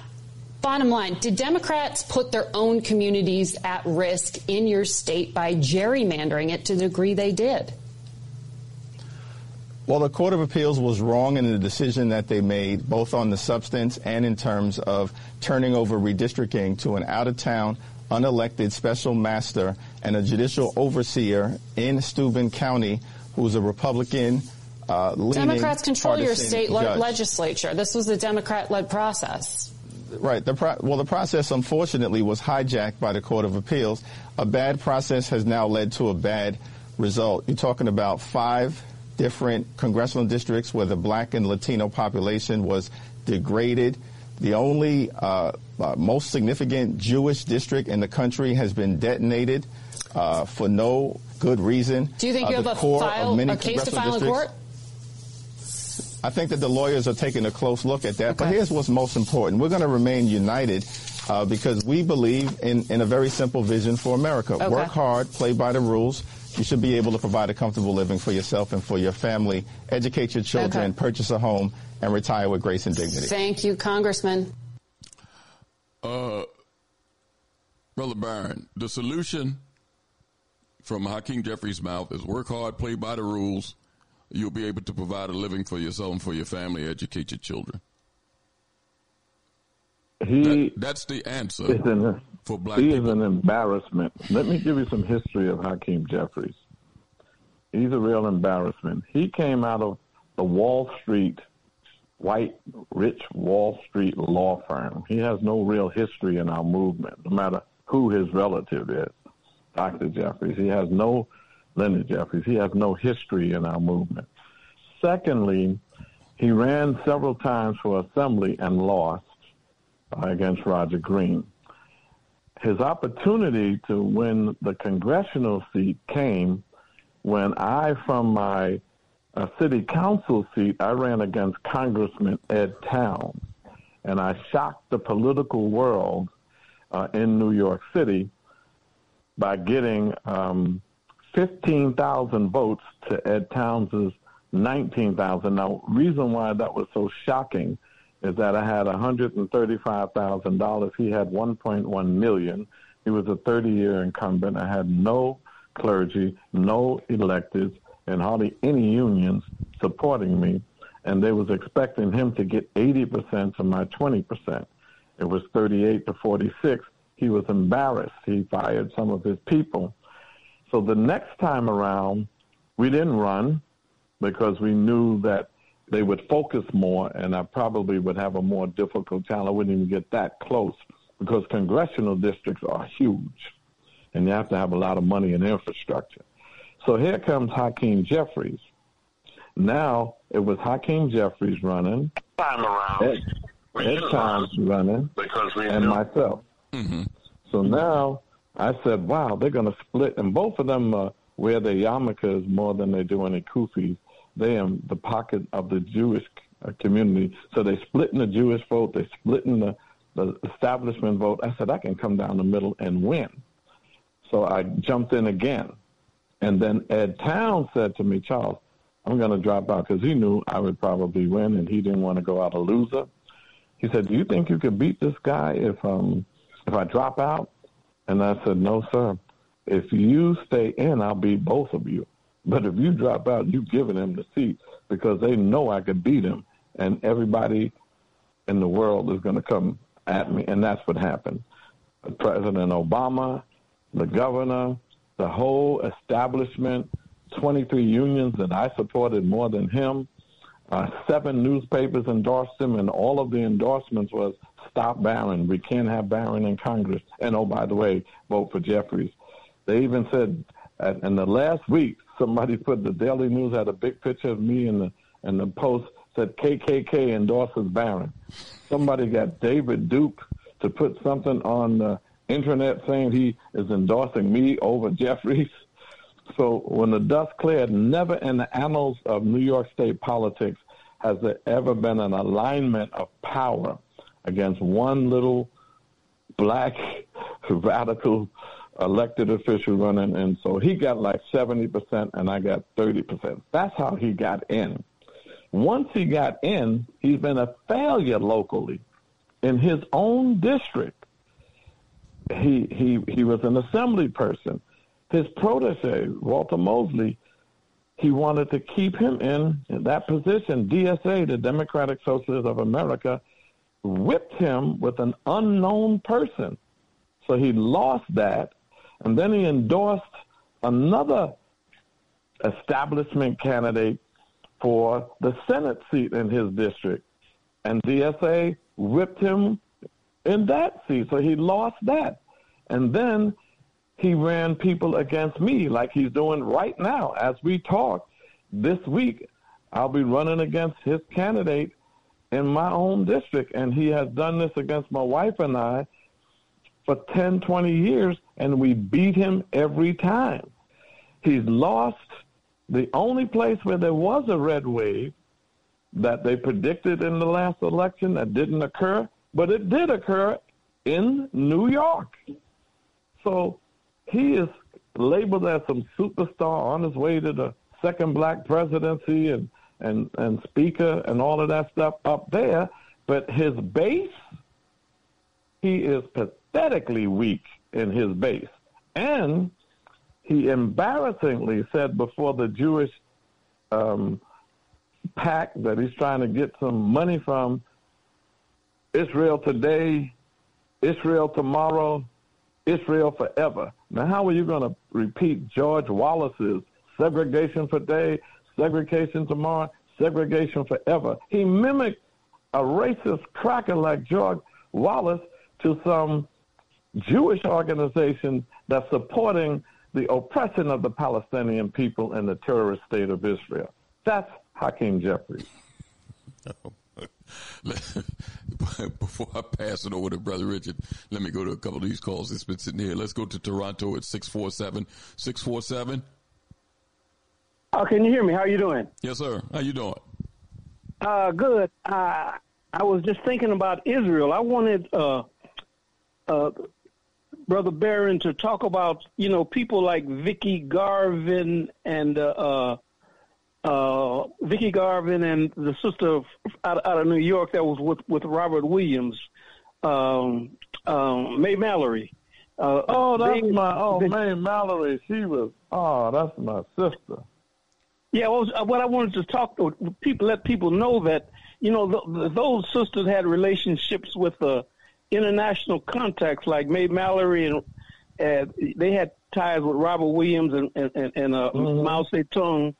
And Vicky Garvin was actually on the plane when Nkrumah got overthrown. He got off the plane in China, and it might have been Joe and Lai told Nkrumah, that there have been a coup, blah blah blah blah blah. But I just want you to talk about the fact that black people have there's an element of us that have always saw internationalism as a part of our struggle. We need to have, allies, especially allies that are on the left and Bandon forces, the right, people of color in 1955. Right. Right. You know what? You're raising a powerful piece here. I was just talking to somebody about that the other day, how, I come out of the Black Panther Party. I'm still a Panther to my heart. And Joe and Lau, Huey Newton went to China and met with him, and Ho Chi Minh and Vietnam, and of course Fidel Castro and Che Guevara, and all of the revolutionary. See, we had a very strong international revolutionary movement in the 1960s and 70s. People like Osagyefo Kwame Nkrumah, all of them went to the Bandung Conference in 1955 that Malcolm talked about, and the Asian and African nations came together to get rid of the yoke of imperialism and colonialism. And shortly after Bandung in 55, here came Ghana, liberated under socialism and Kwame Nkrumah in 1957. Here comes Julius Nyerere in the 1960s. Tanzania is united and liberated under socialism. Patrice Lumumba in the Congo, socialism in the 1960s. Sekou Touré in Guinea-Bissau, socialism liberated. And Samora Machel in Mozambique, and Thomas Sankara in Burkina Faso, and Bambela in the Battle of Algiers, a great film I suggested everybody check it out. So all of that revolutionary fervor, and then people like China and Russia then were supporting the revolutionary movements now. I don't know what they are morphed to now, but they were supporting those movements. But see, it is very important for us to understand that the central to the liberation of African people in the diaspora, wherever the boats dropped us off at, is the unification and liberation of Africa under socialism. Omali Yeshitela and the African People's Socialist Party, they have their ideology of internationalism that puts us as the subjects of history and not some white folks objects of history. And that is essential. That's why we say hands off the Uhuru movement, the Free the Uhuru 3. Yeshitela and some of his comrades have been harassed and indicted by the Justice Department of Biden because they decide that they're going to support Russia over Ukraine. And now they're going to try to say that the relationship with Russia, that they're some pawns of Russia, who Russia got them to deal with reparations to cause division. They've been dealing with reparations for 50 years. and these brothers and sisters are indicted. So the international question is important, and that's why the CIA and the FBI is attacking the Uhuru movement, because of their relationship to Africa, their relationship to the Caribbean, and they don't want us to stretch out. And Malcolm put us on the map internationally. They don't want us to connect to Africa, the richest continent in the world. And if the resources of Africa were ever used for the African people in the diaspora and on the continent of Africa, we would have no poverty anywhere. And they know that. So they're continuing now the economic colonization of Africa. And then I'll just stop here by saying, could I ask you one more question? Don't Sure. you think that these B1 and these FBI forces, don't you think they're on the side of the state as opposed to the side of oppressed African people?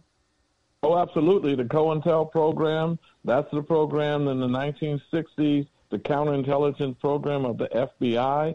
They used that to kill many of our leaders, discredit others. J. Edgar Hoover started with Marcus Garvey first. Then after Marcus Garvey, they went after everybody, even Martin Luther King. And Malcolm was assassinated. King was assassinated. The Black Panther Party, 33 of us killed, and the rest political prisoners. Freedom Panther 21 in New York. The New Haven 8, the San Francisco 6.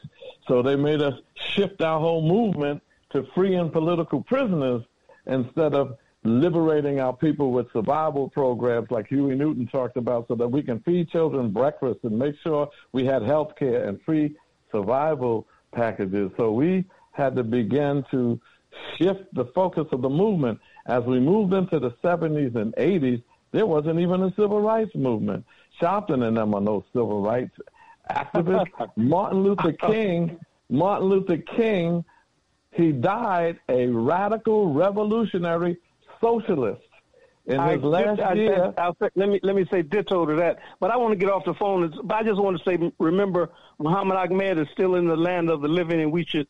Max Stanford, who was with Robert Williams. Oh yes, Max Stanford. We need to, we need to, yes. Well, you know all the good brothers. You know all the good brothers because he helped. Remember African Liberation Day, ALD Day in 1972. Max Stanford was very important with that, and that's when we connected to the armed struggle of Africa, and 60,000 went to Washington, D.C. to demonstrate at all the embassies, and that's when Mozambique and Zimbabwe and SWAPO and Namibia and all of these revolutionary groups were engaged in armed struggle, and Africans in America supported that materially and ideologically. And they were. You remember Walter Rodney was in San Francisco. Oh yes. And Elaine Brown was in Washington D.C. and Rosie Douglas was in Toronto, and Angela Davis' sister was in Toronto. I remember that was. Yeah. Well, brother, you got some good history, and I tell you the reason why I'm in the electoral arena now. Because we got to deal with power, state power. And in 1972, when they did the Black National Conventions, 10,000 of us came out there in all walks of life. But the moderate Democrats hijacked it, and Mary Baraka was trying to save it, but they hijacked it, and that's how we got all these Negroes elected now. However, right after that, 1973, Bobby Seale ran for mayor of Oakland, and Elaine Brown ran for city council. Huey Newton ran for Congress while he was in jail, and Eldridge Cleaver ran for president on the Peace and Freedom Party. And Jaramogi Abebe Ajaman, he started a party to run with Panthers and Black radicals. That's why I'm in the electoral arena, because I want to continue. Bobby didn't get elected. Elaine didn't get elected. Angela never got elected. But I can say as a Black radical revolutionary, I got elected in the most powerful city. Right. You have our support. Thank you, sir. Thank you. Thank you for your contribution. Thank you. Bye-bye. Richard, before I pass, let me go to Newport News. Newport News? Oh, hey, Elliot, can you hear me? Yes, sir. I'm just going to ask the gentleman, I saw where he engaged some lineage-based reparationists while they were getting that bill through his unit. I wanted him to explain to us what happened up there. I just caught the tail end. Okay. What's the question? Can you ask it again, please? Yes, I saw him at a press conference, and he had some lineage-based representatives from New York that were trying to shout over him or something. Oh, yeah. Well, what we did, you have some groups that can't pull no people together themselves, so they opportunistically come to your rallies with their 2 or 3 people and try to hijack the rally and put something in their direction. So what we did, there are some groups that go around, these new groups. Half of them people think the government set these groups up. They Johnny-come-latelys to the reparation movement, and they're being very divisive and disrespectful at our rallies, and we ain't having that.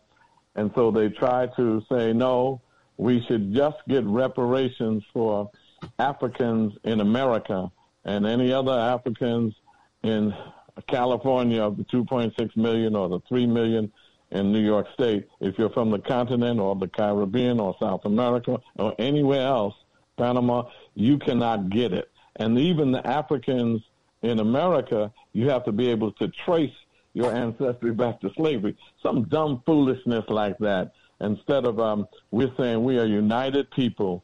And Dr. Clark said it best when he said, we may have come over here on different ships, and when these ships dropped us off in the places that they did in the diaspora, we became that Jamaican or Trinidadian or African American or Brazilian or Panamanian. You became the identity of where the ships dropped you off. But we are who we are based upon where the ships picked us up from. And they picked us all up from Africa. Before they dispersed you anywhere else, you're an African. And you didn't lose that because you were dropped somewhere else. So we are fighting with these kinds of groups when they come to our rallies to try to monopolize it.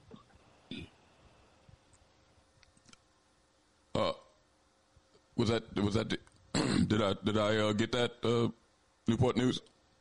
Oh, yes. I just wanted to make sure because I was trying to figure it out on Twitter. Good. Okay. Appreciate it. Thanks for your contribution. Right. Brother Barron, before I go to the next call, I was looking at the, because I didn't see the Twitter thing that our caller was mentioning, but I was reading the Amsterdam News account, and it mentions that you kind of gave a brief history on New York City being the second largest slave-holding city in the country next to Charleston. And you talked about how Africans from Africa, the Caribbean, and from here fought to end slavery in New York. That's right. Give that again, and then we'll go to our next call. I'm thankful for you to bring that up because the Africans that were in New York City, a lot of them came from the continent, and some came from, some Africans were broken in, so to speak, in the West Indies and then brought here. So how could you be against yourself? Because you sure ain't no American. It doesn't exist. In any event, in New York City was established in 1626, and it was called New Amsterdam because of the Dutch. And the Dutch brought Africans here and stole the land from the Lenape, the indigenous people, the Manhattan. That's why they call it Manhattan. So the indigenous people, they had their land stolen, and then they brought us from Africa to build on the land. And so from 1626 to 1664, it was the Dutch. And then the English decided that they're going to fight the Dutch for the land here. And they went to war with the Dutch, and they beat Peter Stuyvesant, and he had the nerve to say he could have won if he didn't have to feed his 200 enslaved Africans.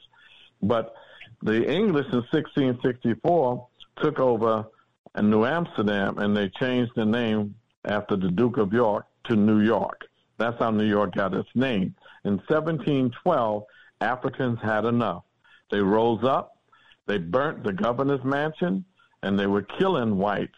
And so the white community went to the slaveholders and said, you know, you got to do something because they're killing us and you're enslaving them. So by 1799, they had what they called the Gradual Emancipation Act. And they said, okay, the next male child that's born, we'll only keep him enslaved for 27 years and he's free. And the next female child that's born, we'll keep her enslaved for 25 years and he or she will be free. But then they said, that's unacceptable. What about us who are already enslaved? And they burnt some more stuff down. And so the Africans that united from the Caribbean, those who were born in America, those who were born on the continent who came here, they united, and slavery was abolished in New York City in 1827. It lasted to about 1840. Some of the names in New York City, street names, are named after slaveholders, and New York was the second largest slaveholding city in the country, only to Charleston, South Carolina. That's why they owe us. They stole us. They worked us. They owe us. Richard? Yes, yeah. You know, it's one thing, and going back to Brother Barron, going back to what Elliott and playing the tape of the now, what is it, the head of the Democratic Party, I guess that's what the chair, when he said about, what's that, work hard, save and enjoy, or something to that effect. And it's interesting because I'm looking at a statement by Lord Chambers, reading something, and it said, work hard, live hard, and save hard, which was a way to be able to usher in capitalism. But that was just something in hearing that tone. But the question I want to ask, you know, and the success that you've had in your district, and I heard a mayor make this point about development, but not losing the people. Is it possible to have development where Black people live and Black people don't have to move out? And you've already stated that you're doing it, but it seems like most of the Black elected officials, especially like in Philadelphia, with these developments, the communities, the people leave. Is it possible? I mean, wait a minute, Rich. They don't leave on their own. They forced out. I mean, hopefully I'm making a coherent, you know, question for you to kind of expand. Well, yeah, you know, first of all, let me just get rid of the work hard thing. Nobody worked harder than the enslaved Africans on the plantations, and we never got paid. So you should be ashamed of yourself to even. If I right now would say to the people in my community, there's 100 jobs, you know, on Monday, meet me at 9:00. 6,000 people would show up. Mm-hmm. We have been working hard, you know, so, you know, that foolishness is just, you know, there's no validation for that. That's slave talk. That's a kind of slave mentality that they instill in some of the most intelligent so-called people in our movement. But the bottom line, you know, it's gentrification. The whites, they did not want, particularly here in New York City, they didn't want the inner cities. You know, they locked us in the inner cities and they locked up the suburbs, and we was like wanting so badly to move to the suburbs. And then all of a sudden, you know, gasoline was costing high, their businesses they had to get. Now they want to take back the city where they once were. Mm-hmm. In my beloved East New York, 70, 80% of it was white in 1960. The Irish, the Polish, Italians, well, no Black people here. We were on the outskirts. So they decided that they were going to move out and burn up their places, arson, so they can get the insurance, and they turned this into what they called a ghetto. So when I, you know, came on the scene, they were trying to rebuild it. We had a bunch of empty lots, drug dealing, crime, drug, and all of that. And so when we said, okay, we'll take it, and now we are 90% of my district is Black and Latina, and we're rebuilding it. It's one of the, you know, we got some of the best housing, the best parks. We have 3 new $88 million schools built from the ground up, 2 new libraries coming in. 1 is already built, a community center for $20 million. We created thousands of jobs. Do we still have high crime? Yes, because we have a low-income neighborhood. $36,000 for a family of 3 is the area median income. But we showed that you don't need gentrification to maintain some federal, state, and city services and to be able to get daycare centers and after-school centers. We did that. People think they have to gentrify because if they don't have whites in here, the government is not going to give them things. You know, that's so, oh, man, that's such a pathetic way to think. Even if you thought that was true, you got to fight against it. You don't say, okay, let's get some whites in here because they're not going to give us anything unless we have white neighbors. We don't have white neighbors, but yet we got a new library and new schools from the ground up. White communities don't have 3 new schools built from the bottom up. White communities don't have 8 parks renovated for over $70 million that my wife, Inez Barron, and I did over the 20 years in my beloved East New York. We have white politicians come to me and say, how did you do it, Barron? I want to get some of these things in my neighborhood. White guys come in and ask me that. So it is just simply not true that we need to be gentrified. And secondly, if you have the right politicians, this is what I'm talking about, a power analysis. The city council has the power to pass the budget, not the mayor.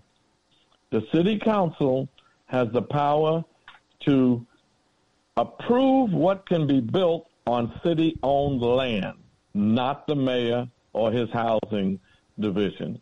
The city council passes all municipal laws, and the city council has oversight power over every city agency. That's in city councils usually across the country, but that's how it is in New York. So if a developer comes into East New York and wants to build 100 units of housing and tells me it's affordable and pulls out his pretty pictures, the first thing I'm going to say, affordable to who? How you define an affordability? And it's through the area median income. And in New York, they define affordability as 80% of the AMI. New York City's AMI. New York City's AMI is $109,000. 80% of that is a family making about $90,000. And then I would ask them, what's my neighborhood AMI? Do you know this fool told me he didn't know? I said, you know what? You just insulted my intelligence. This meeting is terminated. No, I can look it up now. It would have taken him 3 seconds to look it up. I made him wait 3 weeks for another meeting. So he came back and told me it was 36. And I said, now let me tell you what this project is going to look like. We're not doing 80% of the AMI. 80% of the project is going to be those making $25,000, $35,000, and $45,000 household income. The other 20%, some of us do make $60,000, $70,000, and $80,000, will be for them. We're not having 50 studio apartments because we have multiple families. You're going to have 10 studios and 90 multiple family rooms, apartments. And the rent is not going to be through the sky. In New York, you can get a studio for $2,500 a month. I told him the studios are going to be $500, $600 a month. The 1 bedroom is going to be $700, $800 a month. The 2 bedrooms is going to be $900 to $1,100, and the 3 bedrooms is going to be $1,100 to $1,400. And you know why I could do that? Because his project, LU 347, was in the subcommittee on land use called the Zoning Committee. It's 7 members of my colleagues on that committee. If they vote the project down, it's dead. If they vote it up, it moves to the Land Use Committee, and that's 21 people. The chair is going to call me up and say, hey, Barron, LU 34 or whatever, 124 is in your district. You want it? No, sir. That's dead. That's power. That's what I mean by power. I didn't have to demonstrate, press conference. Oh, that's not fair. They gentrify my community. My neighborhood's not gentrified. These other Negroes got in office, Every black community that's gentrified in New York City, Harlem, Bed-Stuy, Crown Heights, all of those communities were gentrified with black politicians in the power seat because they thought progress was 25% affordability, 75% market. That's how you get gentrified, through Negroes. And if I may, a couple of weeks ago, there was in Philadelphia, assemblage of black mayors. They had a function. I don't know if you were aware of it and whatever. And I remember because I went to the party part of that. What I wanted to get your feedback.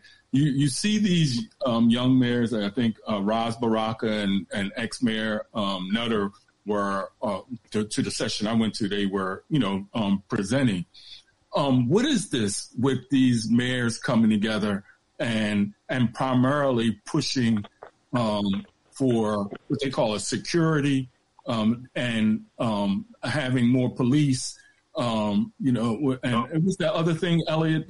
The whole thing of the mayor, the new mayor, the possible new mayor here is talking about constitutional stop and frisk. Yeah, constitutional stop and frisk. What is your view of this new assemblage of black mayors? What are they organizing amongst themselves? Well, first of all, I can speak quite a matter-of-factly about the black mayor from New York City, Eric Adams. I call him Eric Mayor Cop Adams. He was a former captain in the NYPD. Here's the bottom line. There is no constitutional stop and frisk. Okay. It's just stupid. It just doesn't make any sense. That's number one.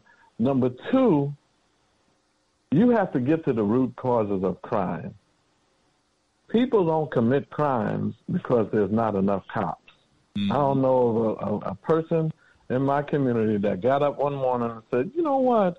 There's not enough cops out here. I think I'll be a criminal. Or they didn't build enough jails to put me in, so let me be a criminal. Or the laws are not tough enough. They're kind of lenient, so let me be a criminal. People commit crimes because of capitalistic exploitation of black and brown communities that create poverty, unemployment, and serious mental health issues. Yes. Dealing with the stress of surviving in our community. Yes. That's why they commit crime. So I told the mayor, I said, how dare you cut 4% from every city agency in New York, including health, education, hospitals, seniors, youth, libraries. You cut $2 billion from them. And by the way, at a time where we have a surplus in the budget, not a deficit. He cuts $2 billion, and the police department has an $11 billion budget, 50,000 police officers, and 36,000 of them are on foot, and another 14,000, 15,000 are civilians. You also are against no cash bail. When I was in the state assembly, we passed a bill that said no cash bail for minor nonviolent offenses. You cannot impose bail on them, and they're stuck in Rikers. Pretrial detainees. I'm not even talking about people who committed any, convicted of any crime. Pretrial detainees. How do you do that when these folks don't have $1,500 and you don't have speedy trials?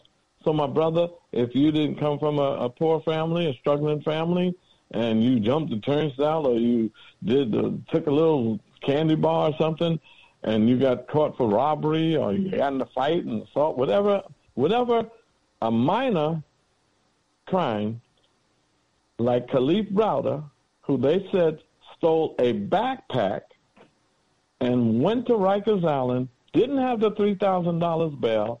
He spent years on Rikers because we don't have speedy trials. And he wound up coming out, committing suicide. Ruined his life for stealing a backpack? So that kind of stuff is what Eric supports. So he said the reason why crime is going up when he first year in there now is because of us socialists. We had the bail reform. No, crime was going up because you cut all the city agencies. Crime was going up because you didn't listen to us when we said come up with a multi-billion-dollar anti-poverty program. Crime is going up because you didn't have a workforce development program. Crime is going up because you don't have a commitment to getting people out of homeless shelters into permanent apartments with rent subsidies until they can get on their feet. Crime is going up because you got police officers that stop, frisk, and question unconstitutionally. Crime is going up because the police crime of brutality has gone up. Crime is going up because you refuse to look at that $106 billion city budget and the $229 billion state budgets. Countries don't have that. Many state budgets are smaller than New York City's budget, and you refuse to do that for the poor. And in that same budget, rich get tax breaks on land. They get land dirt cheap. They used to get it for $1. And then they get subsidies to build their projects. You know, when we get free money from the government, it's called welfare. When they get it, it's cute. Subsidies. I told one developer, he said, Charles, you know, them low rents and low EMI, I won't be able to make profit. I said, I already looked at your portfolio. You thought you was going to make $16 million on this project? Well, you're not. You're going to make $5 million, and you go ahead and get your welfare. He said, what welfare? Your subsidies. You're getting free money on every apartment, so you can do it, and whether you like it or not, I'm going to make you do it. Let's go to 646. Hey, how you doing, Charles? How's everything going? I'm doing well, thank you. Happy Father's Day to all of you. You too, brother. Hey, listen, two things. Number one, you left out another one of these, I'll be nice, clowns, Gregory Meeks, along with, and you know, the funny thing about these cats, man, we done known these cats for numerous of years as far as Meeks go, because when I was living out there in his district, I had the opportunity to meet him another couple of times. I mean, for him to metamorph into who and what he is today, it's really embarrassing, man. It's really a disservice, because even though his community in a sense has changed because a lot of Caribbeans have taken over, but the point of the matter is, you know, when he attacked the African continent in the manner in which he did and got that pass for it, you know, it just allowed that clown Jeffries to be in a position to do what he's doing, which I'm going to be honest with you. I don't understand, even though I do understand, how he got in the position to be the speaker and that close to power, because he ain't a bright dude, even though he's beholden to Wall Street. But, you know, what I really wanted to speak to you about, I used to do real estate, but I gave it up, man. I'm in the retirement mode. But the deal is this, two things. One is, are you grooming anybody to take your place when you and the Queen decide y'all gonna give this up? Because in my community, this character, it is funny, I saw him a couple of weeks ago, Charlie Rangel, he didn't do anything to leave someone that looked like me and you to replace him. You know, now they got a non-talking, I ain't gonna say it, but a non-talking Latino that ain't really doing nothing. But my real issue is, with all of this success, because it's really success, and to be honest, in New York, nobody talks about your success the way that they should, Charles, because what you've done out there in Brooklyn is basically the blueprint for how to deal and address black communities. So, let me just tell you this. I am not waiting for people to talk about that. I was busy doing it. We are going to launch a social media. We're going to launch a mass media. We're going to launch a mass line communication. I have a book out called Speaking Truth to Power. In the book, I have a chapter in there because it's a compilation of about 70, 80 articles I've written. One article, How to Beat the Machine. And then another article is on Operation Power, which is our organization, and it shows all accomplishments, and it shows how we beat the machine. We actually did better than Ocasio, Alexandra. She phenomenally beat Joe Crowley, who was next in line for Speaker. And because there was such a phenomenal victory and the right wing wanted to build her up so that she can be competing against Nancy Pelosi and they could use her. But what we did in Brooklyn, not only did I win the city council seat, Operation Power candidate, and my wife won the state assembly seat, then we switched seats and she went to the city council and I went to the state.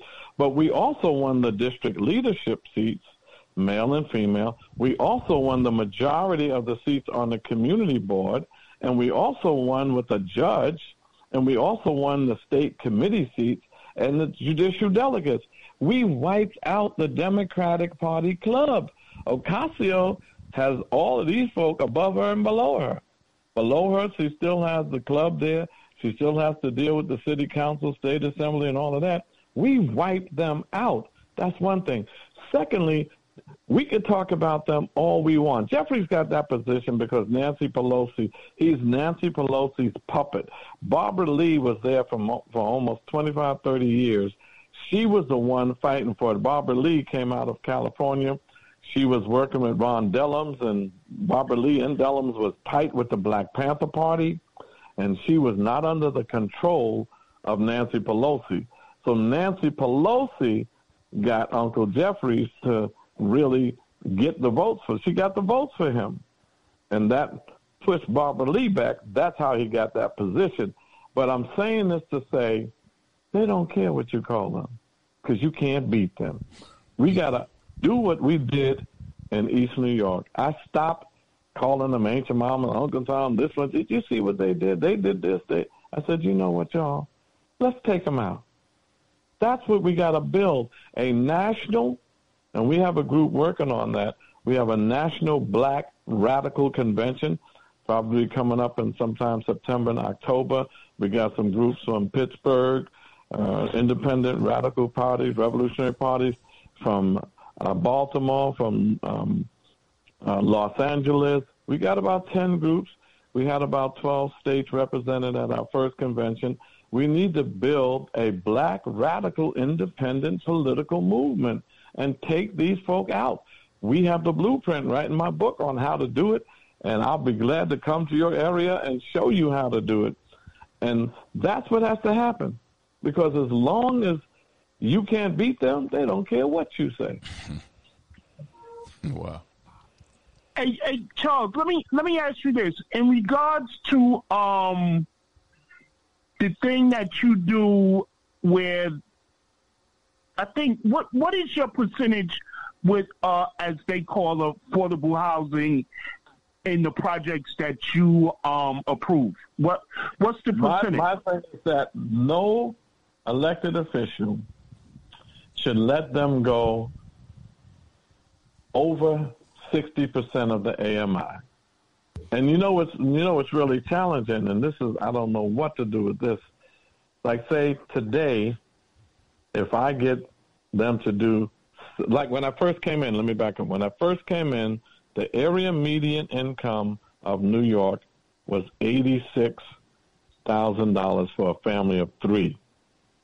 My neighborhood AMI was $36,000 for a family of three.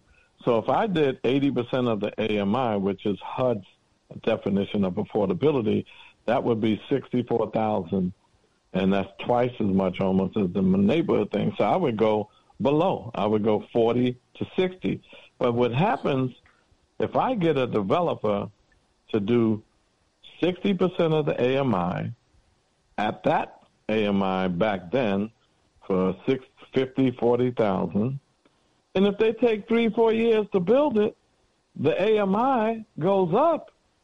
So that 60% turns to $80,000 instead of the $40,000 I had it at. So I'm working on that, but getting them to build it quicker, or me just go even lower, so that if it does go up, it still meets our neighborhood AMI. And I know that gets a little convoluted with all the numbers and stuff like that, but please study the area median income, and what's your neighborhood area median income, and you define what affordability is based on that. Oh, okay, last thing, Charles. Do you ever take the opportunity to have these type of discussions with other politicians that are in predominantly Black and Latino communities, and are those representatives receptible to your... I did one better. Yes, indeed. I did one better, and I'm still doing this. I invite them out to East New York, and I said, look, I showed them the projects, and I showed them that the people are Black. You don't see no... And I tell them straight up, you don't see no white people in this building? This is one I approve. And I let them actually see it.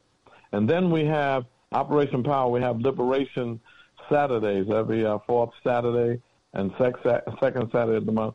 We have a Zoom on Liberation Saturday. I do teaching there. I've even went over with them with their project. They've come to me, Charles, the speaker's giving me pressure on my project. And I would tell them, listen, don't worry about the speaker. Go to the committee. And once you get that committee approved, that's where the power is. You got to do a power analysis. So absolutely. I don't know if you remember that sister, Christian Richardson Jordan from Harlem. There was a project that they wanted to build up on 145th Street near Perm. Right. Now check that out. I told her, she said, Charles, can you meet with me and the developers? I said, absolutely, Christian, because that was her first term in there. I said, but when you go there, don't just say you don't want this, you don't want that. Tell them this is what you would approve. And I told her to, come up. This guy wanted to build 2 34-story buildings. Got Al Sharpton to support him because he was going to give Al Sharpton's organization some office space and a civil rights museum in the middle.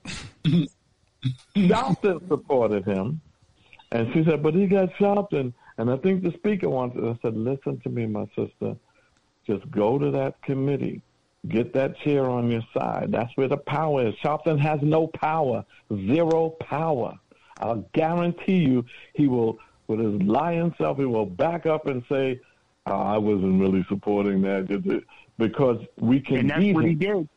That's exactly what he did. Remember, brother? Now, I went to that meeting, and this little cracker, arrogant developer, I was sitting there, and she was explaining to him that she wouldn't do that.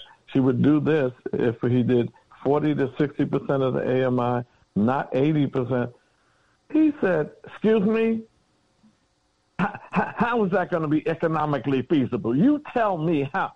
I said, whoa, my sister, can I respond to him? I said, you shut the hell up and don't you say another damn word for the rest of this goddamn meeting. Who the hell you think you talking to like that, first of all? Secondly, I'm telling you, all of you lawyers of this, you shut them up or this meeting is terminated and you will not build nothing. Was that a community board thing? No, this is what at a private meeting that she had. Community 10 was supporting her, but we had her and the developers. Developers try to meet with the council person first. The council person, then it goes. See, they have what they call the ULUP process, the Uniform Land Use Review process. It starts with the community board. If they say yes, that's advisory. Then it goes to the borough board. If the borough president says yes, that's advisory.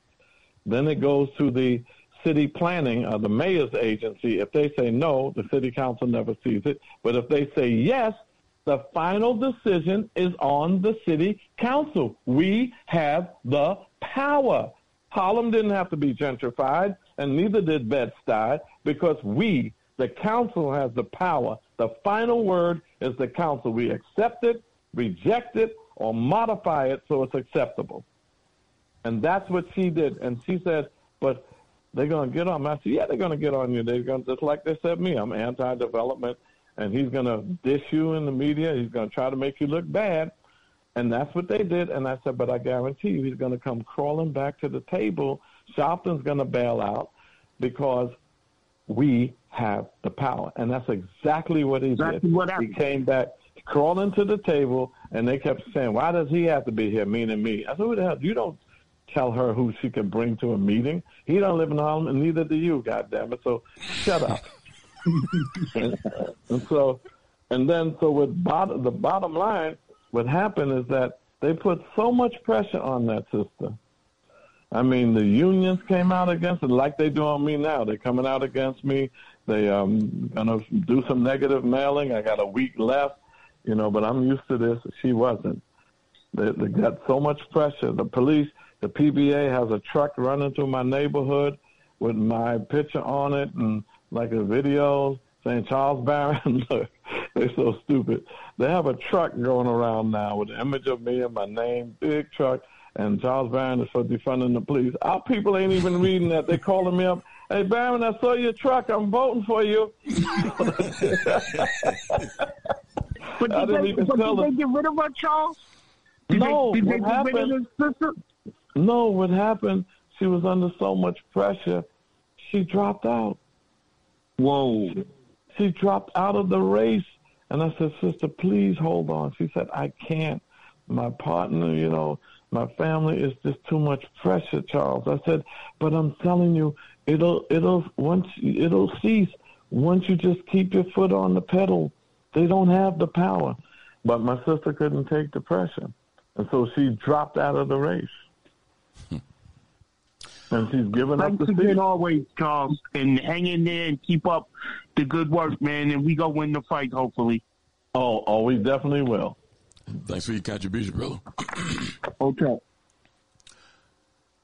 We're in conversation with our guest this evening, activist, organizer, and New York City councilperson for the 42nd District. Brother Charles Barron is with us. Politician that's working directly for the people. Let's go to 215. 215. Good evening, Brother Elliott. Good evening, Brother Richard. And good evening, Brother Barron. Good evening, sir. Happy Father's Day to you and all the fathers out there, Brother Barron. It's an honor and pleasure to talk to you, brother. First, I got to ask you, Brother Barron, are you sure you're an elected official?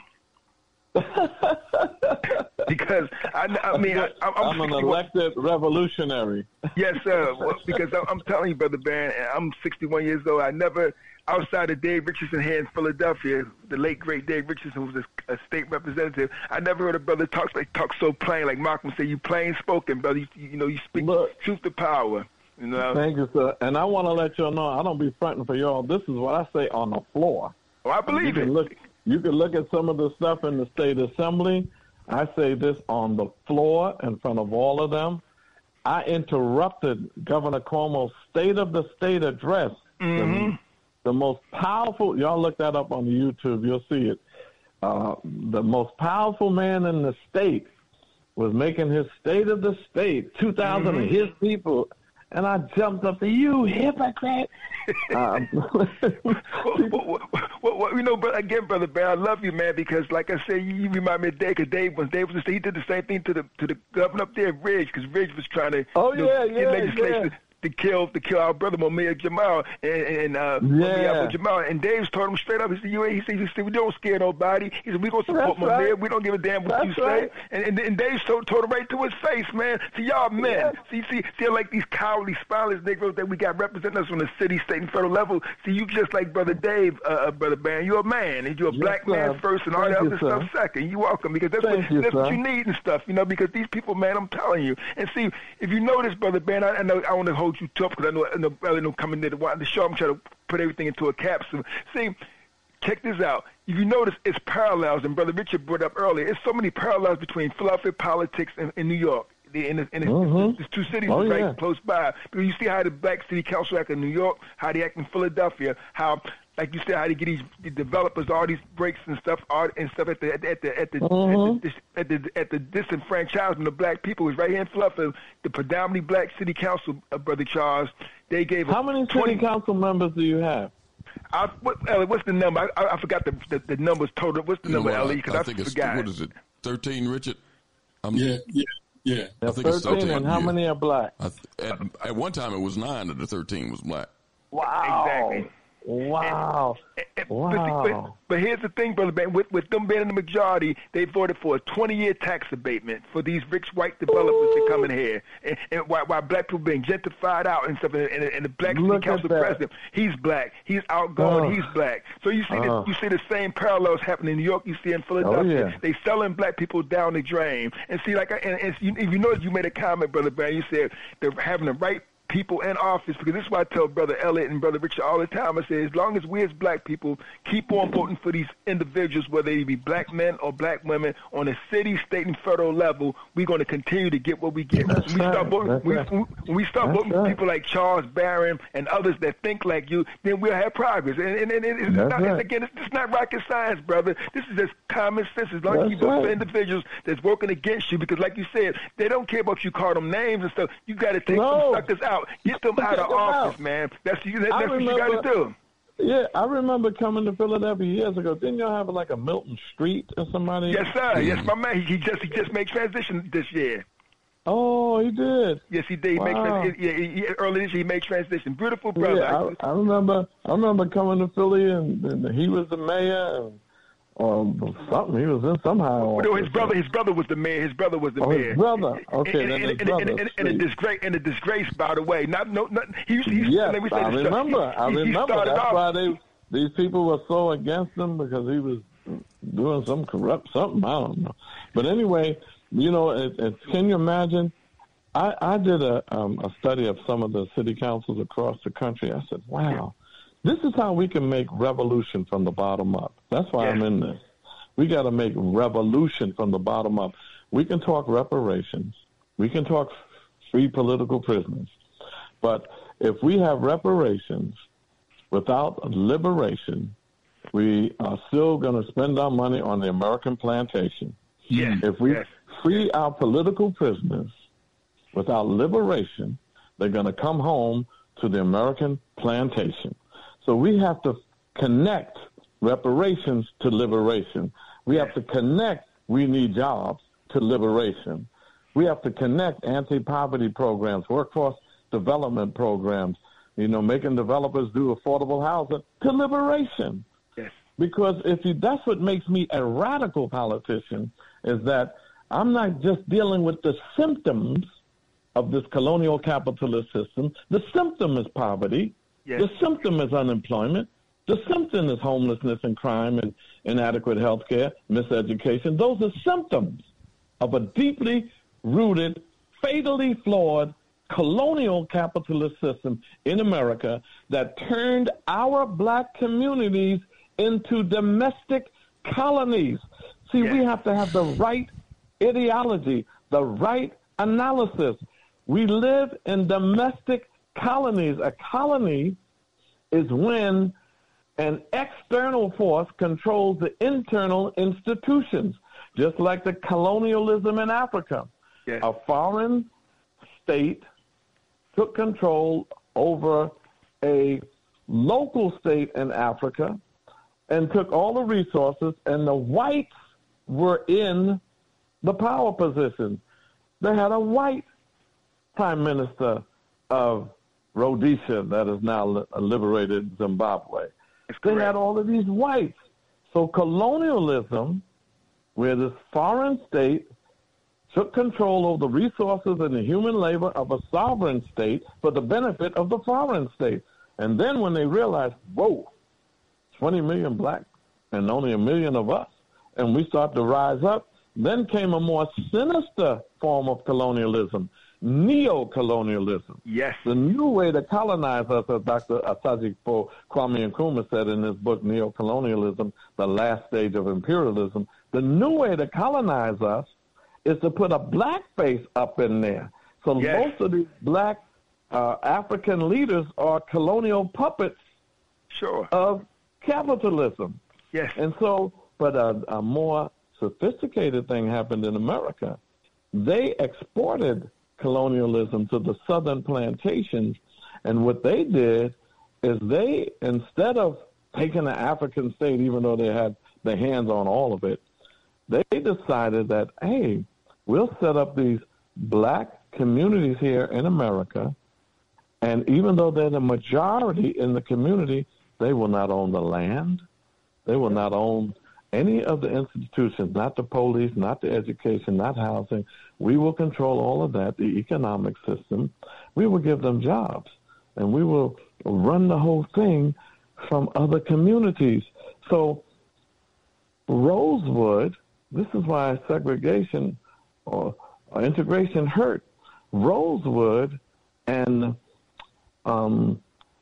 Tulsa, yes, sir. in the yes, 1920s, indeed. They owned the land. Yes, they did. Owned oil wells. Mm-hmm. They owned all of the institutions, the schools, the churches, the social clubs. They policed themselves. They did all of that in the 1920s. Think about that, Brother Barron. Think about that. In the 1920s. Yes. And then they, of course, came and destroyed them and took it back. But now, here we are in the 21st century. We are a $1 trillion consumer nation, yet we don't have a single black community in the nation that looks like Rosewood. And isn't that or that looks like Tulsa. Even my beloved East New York, I got affordable housing and all of that. We don't own that. Mm-hmm. I fight to get black developers, when they come with this MWBE, Minority Women in Business Enterprises, and we want some of the subcontractors. Get the hell out of here. We want to be the major contractor. We don't want to be subcontractors. We want a development. So I got some black developers. And now I said, y'all ain't going to do a capitalist thing like that. We don't want no black capitalism. I want you to be able to be more community-oriented. I know you're not going to be a socialist structure like I want, but at least you're going to do affordability, but you're going to be the general contractor, not a subcontractor. Yes, sir. So that's key. That's key. So now I have at least 2 projects, most of them white boys, that because I can't pick the developer. Mm-hmm. What I do when I don't think they have the right developer, when I started to try to get more black developers, I had to make excuses why I'm not going to support this project. I can't say I ain't supporting because y'all got a white boy taking over everything. You doing that, Brother Barron. No, so I had to manipulate it until I said, they said, all right. And I got a couple of black developers in there. And we have at least 3 or 4 developments that are owned by black developers. And let me tell you this thing that I did, which was deep also. Mm-hmm.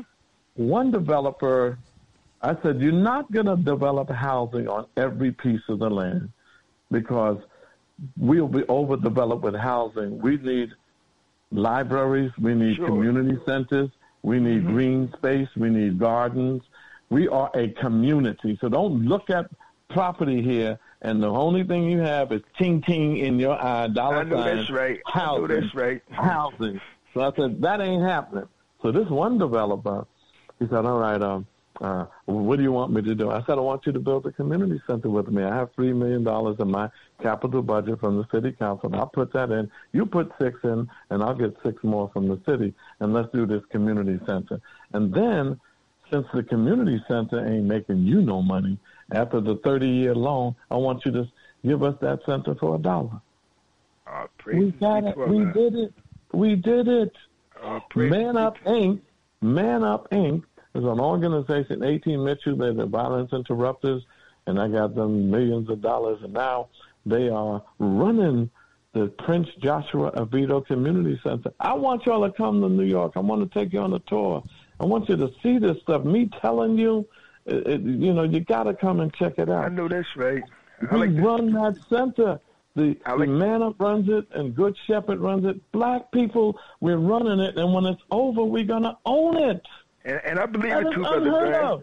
And, brother, that's why I say all praises be to Allah for you, brother, because you one of a kind. And I'll say two more things, and I'll be off and stuff. You know, Brother Barron, you made a good analogy a few minutes ago. You said, and I always puzzle me too, like you say, a black man will wake up in the morning, like you say, and say, wow, you know, there's no police around, or a lack of police, I'm going to commit a crime, you know, it's, you know, or they building so many, not enough prisons, so I'm going to commit a crime. Like you say, the poverty and stuff, and we know some of the crime in our community can be horrific. We all know it. We're not denying that. But like you said, there's reasons for that. Like you said, when you have capital exploitation, we have lack of resources, like you said, what the mayor doing in New York, taking stuff out. What the hell do you expect to happen? You know what I mean? So I mean, you let it out so beautifully. And my other comment before I get off, Brother Barron, is with the Russian analogy. You remember when you said about how the Uriel movement was being attacked because they said it was, you know, sympathetic towards Ukraine. You see how this white man had the same playbook. He did the same thing back with Paul Robeson. When Paul Robeson, we know when he went up to Russia, he said,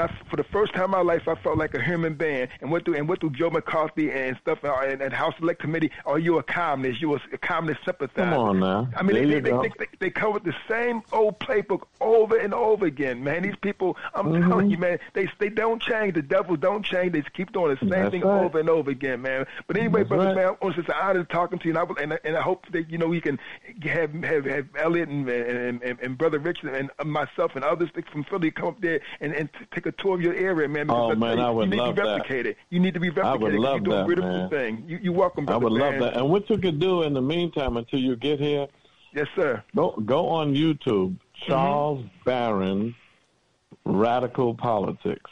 On YouTube, Charles Barron, Radical Politics, and Charles Barron Legacy on YouTube. Yes, you will see the housing, the parks, and you'll see me talk about stuff too.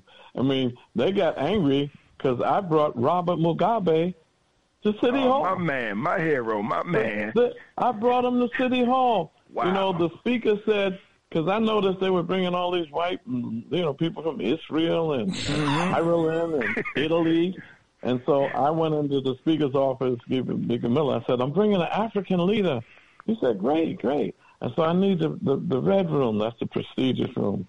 And he said, no problem. I said, who are you bringing? I said, Robert Mugabe. Charles, don't do that to me.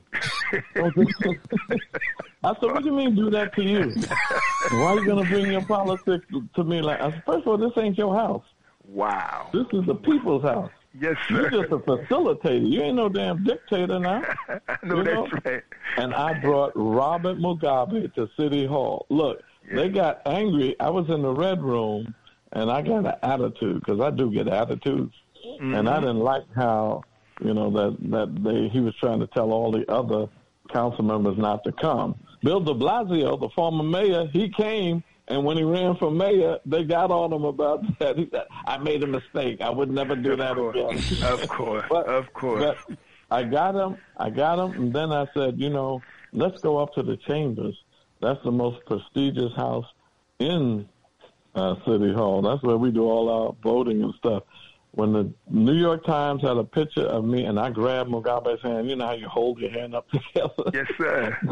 That was in the Times, the Post, the News. Because everybody's just... Mm-hmm.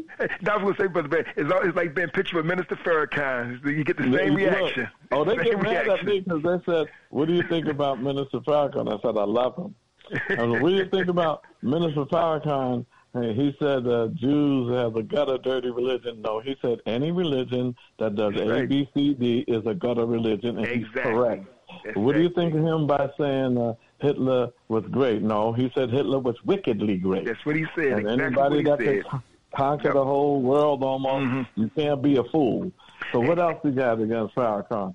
And let me tell you something. I am not one that you can do your little Farrakhan litmus test with, because that's my brother. But let me say this. I'm off on this one. You know, it's amazing how Hitler's supposed to be so bad. We know he's a wicked dude, but I don't see black people. I see white people for the most part, and white Jewish people making all these things about Hitler on TV, movies about him, cartoons, you name it. Yeah, I don't see black people making all these things about Hitler. You know, they're afraid of Farrakhan anybody that could bring 2 million of us to one spot, they can't even do that. Exactly. And then right after that, even though other people criticized him for it, I thought it was a great move. Right after that, he went to Africa. Exactly. And making that connection. So, any leader that speaks out against the system like that, first, they wasn't messing with Farrakhan and they wasn't messing with the nation too much with the Honorable Elijah Muhammad, because when you say you're a nationalist, but you're not trying to take over their thing, you're not trying to do a revolutionary move to change their system, they'll tolerate you.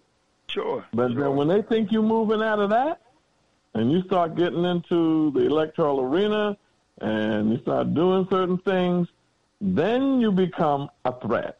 Yep, like Dr. King, as long as he was talking about integrating a restaurant or a bathroom, but when he started moving to internationally in scope, that's what becomes a threat. That's it. Yeah. See, once Farrakhan said, look, if he said, we're going to separate, y'all don't want it, fine, separate. They'll roll with you for a little bit on that. But when you say we're going to separate and we're going to fight you because of what you're doing to our people, whether it's in Africa, the Middle East, and then, they got mad at me. I went to the Gaza Strip, and Hamas. I remember Gil Noble from Like It Is. He said, Charles, you're going to the Gaza Strip? Yep, love that brother. He was so nervous. He said, you going to the Gaza Strip? Why? I said, because we got $1 million worth of humanitarian aid, and those people, you should see what they're doing to the people there. I went to the Gaza Strip, and first the speaker was telling me, I don't know. I said, what do you mean you don't know? You went to Israel? Yeah, but Israel what? Israel's a terrorist state, and they're occupying Palestinian land, and they're murdering babies. They're murdering babies in Palestine. The UN put it out. Last time they attacked the Gaza Strip, and the West Bank and all of that, 500 babies. What are you talking about? Blowing their lands to smithereens, and that's their land. Truth be told, when we really get into history, that's African people's land, but that's a whole nother lesson. But, so I went to the Gaza Strip. I went to Venezuela and met with Hugo Chavez's people. He wasn't there, but I met with his top aides. I went to Tanzania, and I met with Julius Nyerere's people. I went to Cuba, and I met with the president. Raul was out of town, but I met with his president in Cuba, because I told people, I will determine who my friends and enemies are. They got a whole dossier on me on the ADL, and I didn't realize it was at all these rallies. So you can keep all of them, know what you want. Matter of fact, you don't have to have no secret dossier. Just interview me. I'll tell you. I know that's I'll tell you everything you want to hear. But see, it's important that we be strong black men. Keep your spine straight. Yes. And I'm telling you, after I interrupted the governor, the most powerful man in New York State, Andrew Cuomo, he had the nerve to call me up. I never met with him before he wanted to meet. I said, no, I ain't meeting with y'all. Meet you publicly, because I know the white man is afraid of two things, the media and the masses. Yes, indeed. If you get media attention and the masses, you got some segment of the masses you can organize, they're fearful of you. And if you got spine, he called me up. He said, Assemblyman, I'm not your enemy. I want to work with you. I'm going to bring a park into your district, the Shirley Chisholm Park. Nice park and everything. I'm putting $20 million into it. And guess what? I want you to stand with me, and I'll give you all the credit. I said, Governor, I'm a black man that you have never met. I am not standing with you. You should do the park, and you can't give me no credibility. I am discredited if I stand with you. So I think you should do that for my people, and I'm sure you'll get a bunch of blacks that'll be more than glad to stand with you, but not this black man. I know that's right. Well, and you know what? He did the park. He did the park. Yes, sir. Wow. Thanks for your contribution, brother. Thank you, Brother Elliott. Thank you, Brother Rich. And Brother Barron, Allah bless you, brother. You keep doing what you're doing, Brother Barron. You're a man. You're a man among men. Thank you, Brother Barron. Thank you, sir. Appreciate that. Councilman Barron, thanks for being with us, spending some time. We'll look forward to the next visit and conversation. And definitely to talk And definitely the tour. Yeah, gotta do that. Come on, man. I would love that so much. You got to. It's going to blow your mind, I'm telling you. And I'll even treat you to dinner. I'll treat you to dinner. In a black restaurant. Where we going, to Sylvia's? No, we got some in Brooklyn for you. Thanks for being with us. We'll talk to you soon. Well, I always appreciate being with you and let me freely talk like that. And, I really appreciate this program because you get a chance. I say this stuff everywhere, but it's love. I love speaking with my people who understand and who know what it means. And it's not easy. Some people say I make it look easy, but it is really not easy because they will come at you. They'll call you everything but a child of God, and you get in their media and they hit you. Millions of people will get what they said about you, and you don't get a chance to come back. So you don't know who's believing what. But I believe God. So be it. Thanks for being with us, sir. We'll talk to you soon. Thank you, sir. Appreciate you. Peace. We're going to take a brief break, and when we come back, we're going to wind things down.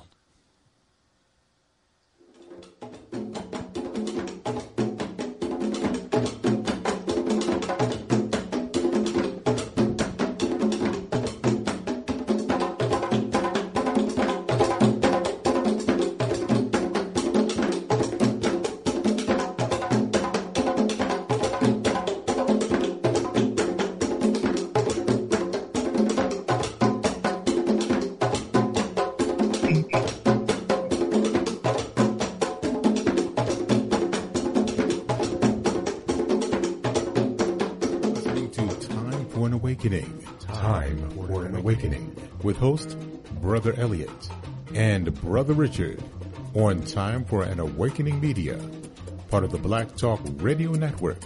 For podcasting or live program scheduling, hit them up at timeforanawakening@gmail.com.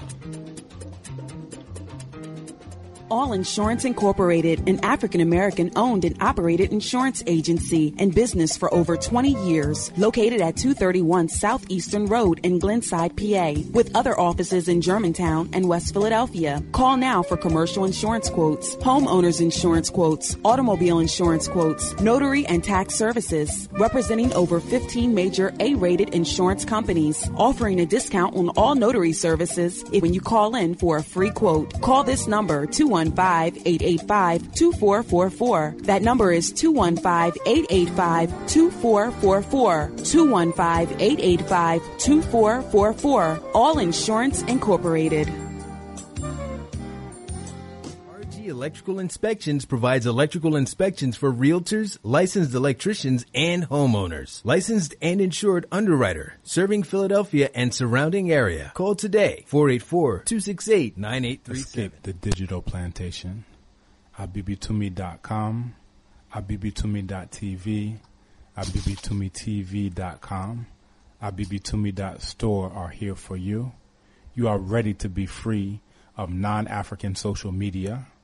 Don't run from danger, run to safety. abibitumi.com is here for you. You are ready to be free of digital plantations to control your own products. abibitumi.store is here for you. ABIBITUMI, Black Power. ABIBITUMI.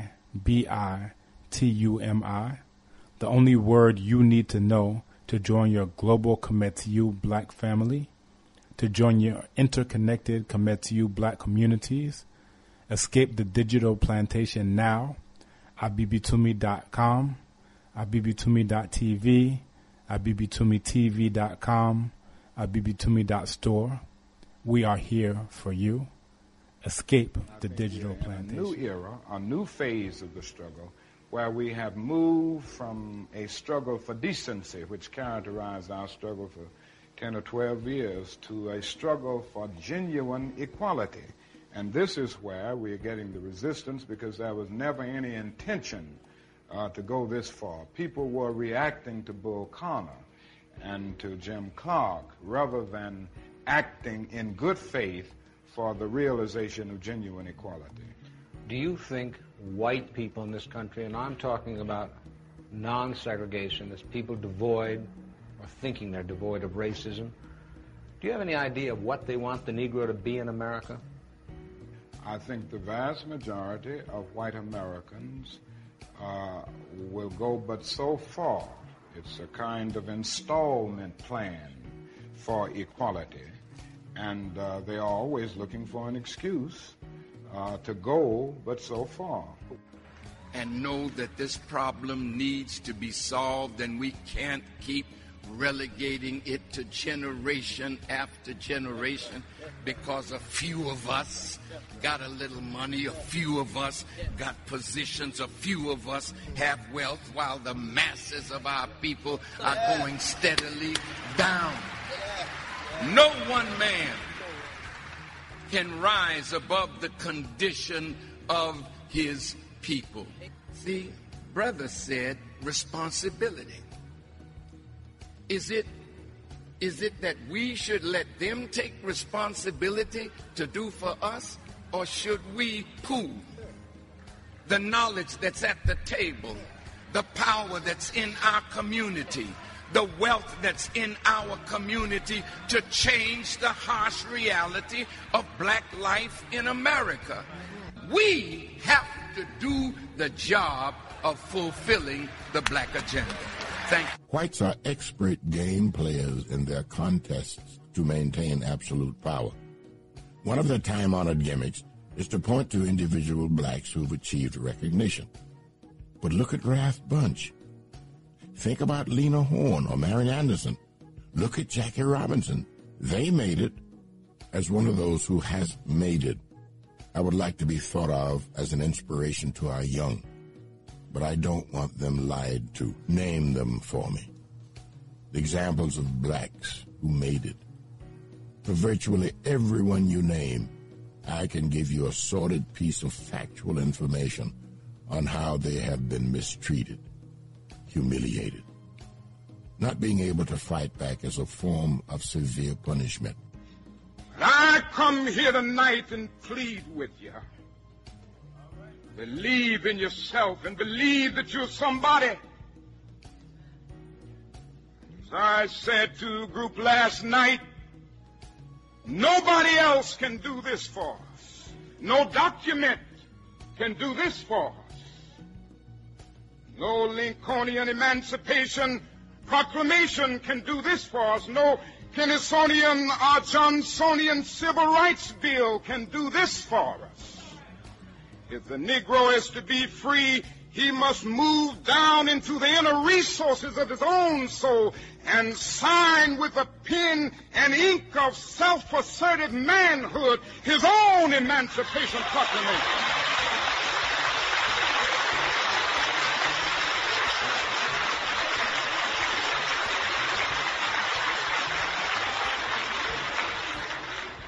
Don't let anybody take your manhood.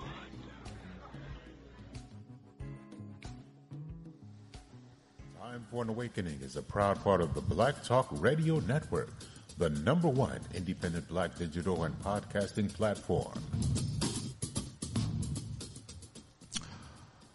Welcome back to Time for an Awakening. I want to thank our guest that spent some time with us this evening, activist, organizer, and New York City councilman from the 42nd District, Brother Charles Barron. Richard. Yeah. Yes. You know, I looked at that site too, and I got it a little twisted. It's 17 members of Philadelphia City Council, and 11 of them are black. Yeah, 11 of the. Wait a minute, hold on, let me get that right. It's 17. It's 1, 2, 3, 4, 5, 6, 7, 8, 9, 10, 11. Yeah, 11 of them is black. 11 of the 17 are black. Mm-hmm.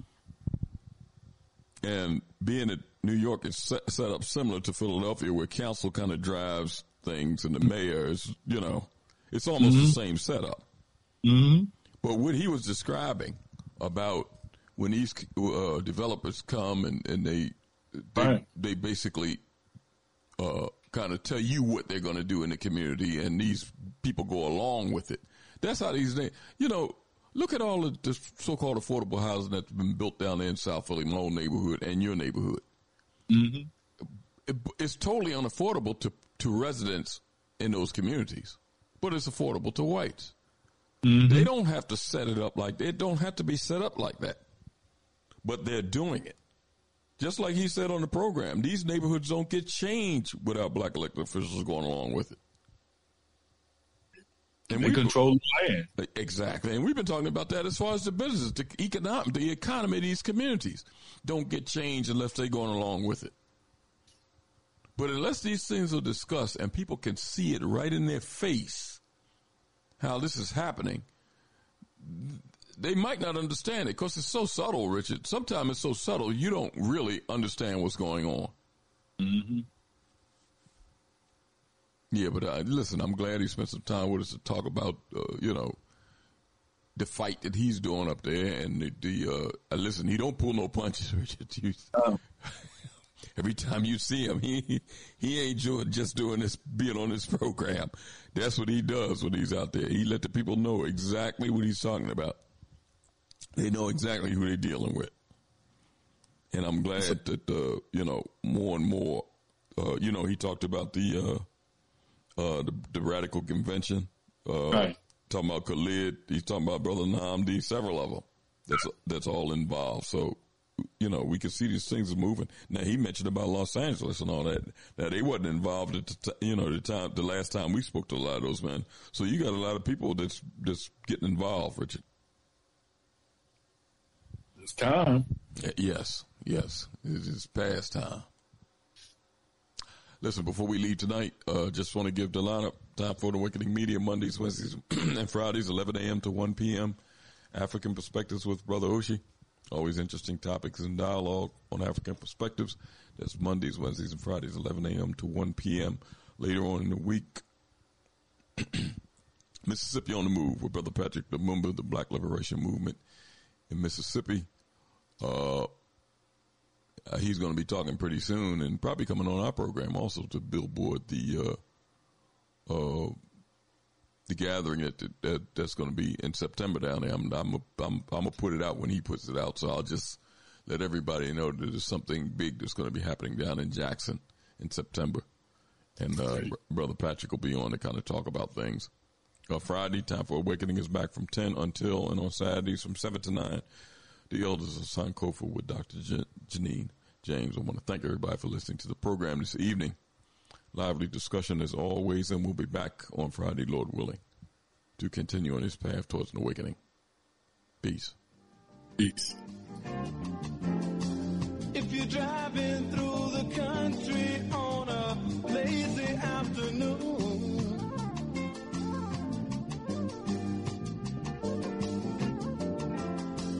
or you're watching your children playing after school,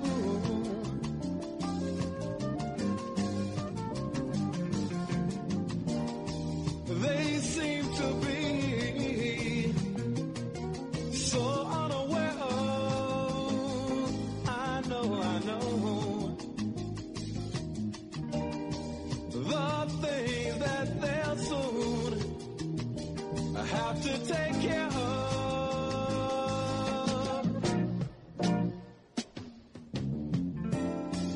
We've got to do something, to save the children.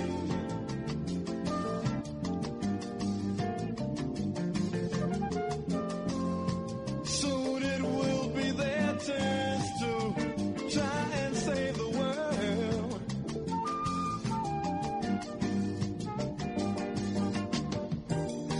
Right now they seem to play such a small part of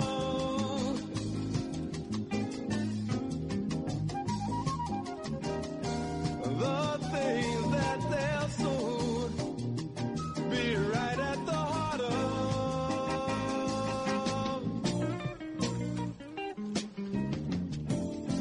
My little Tommy, he said he wants to be a fireman.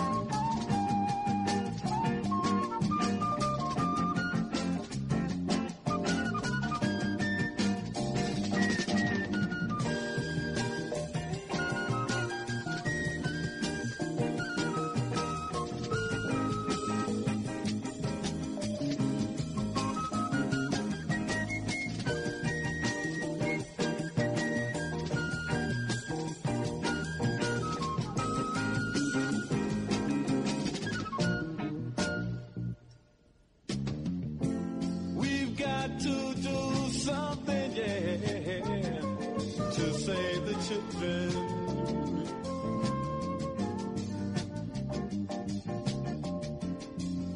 Soon it will be their turns to try and save the world.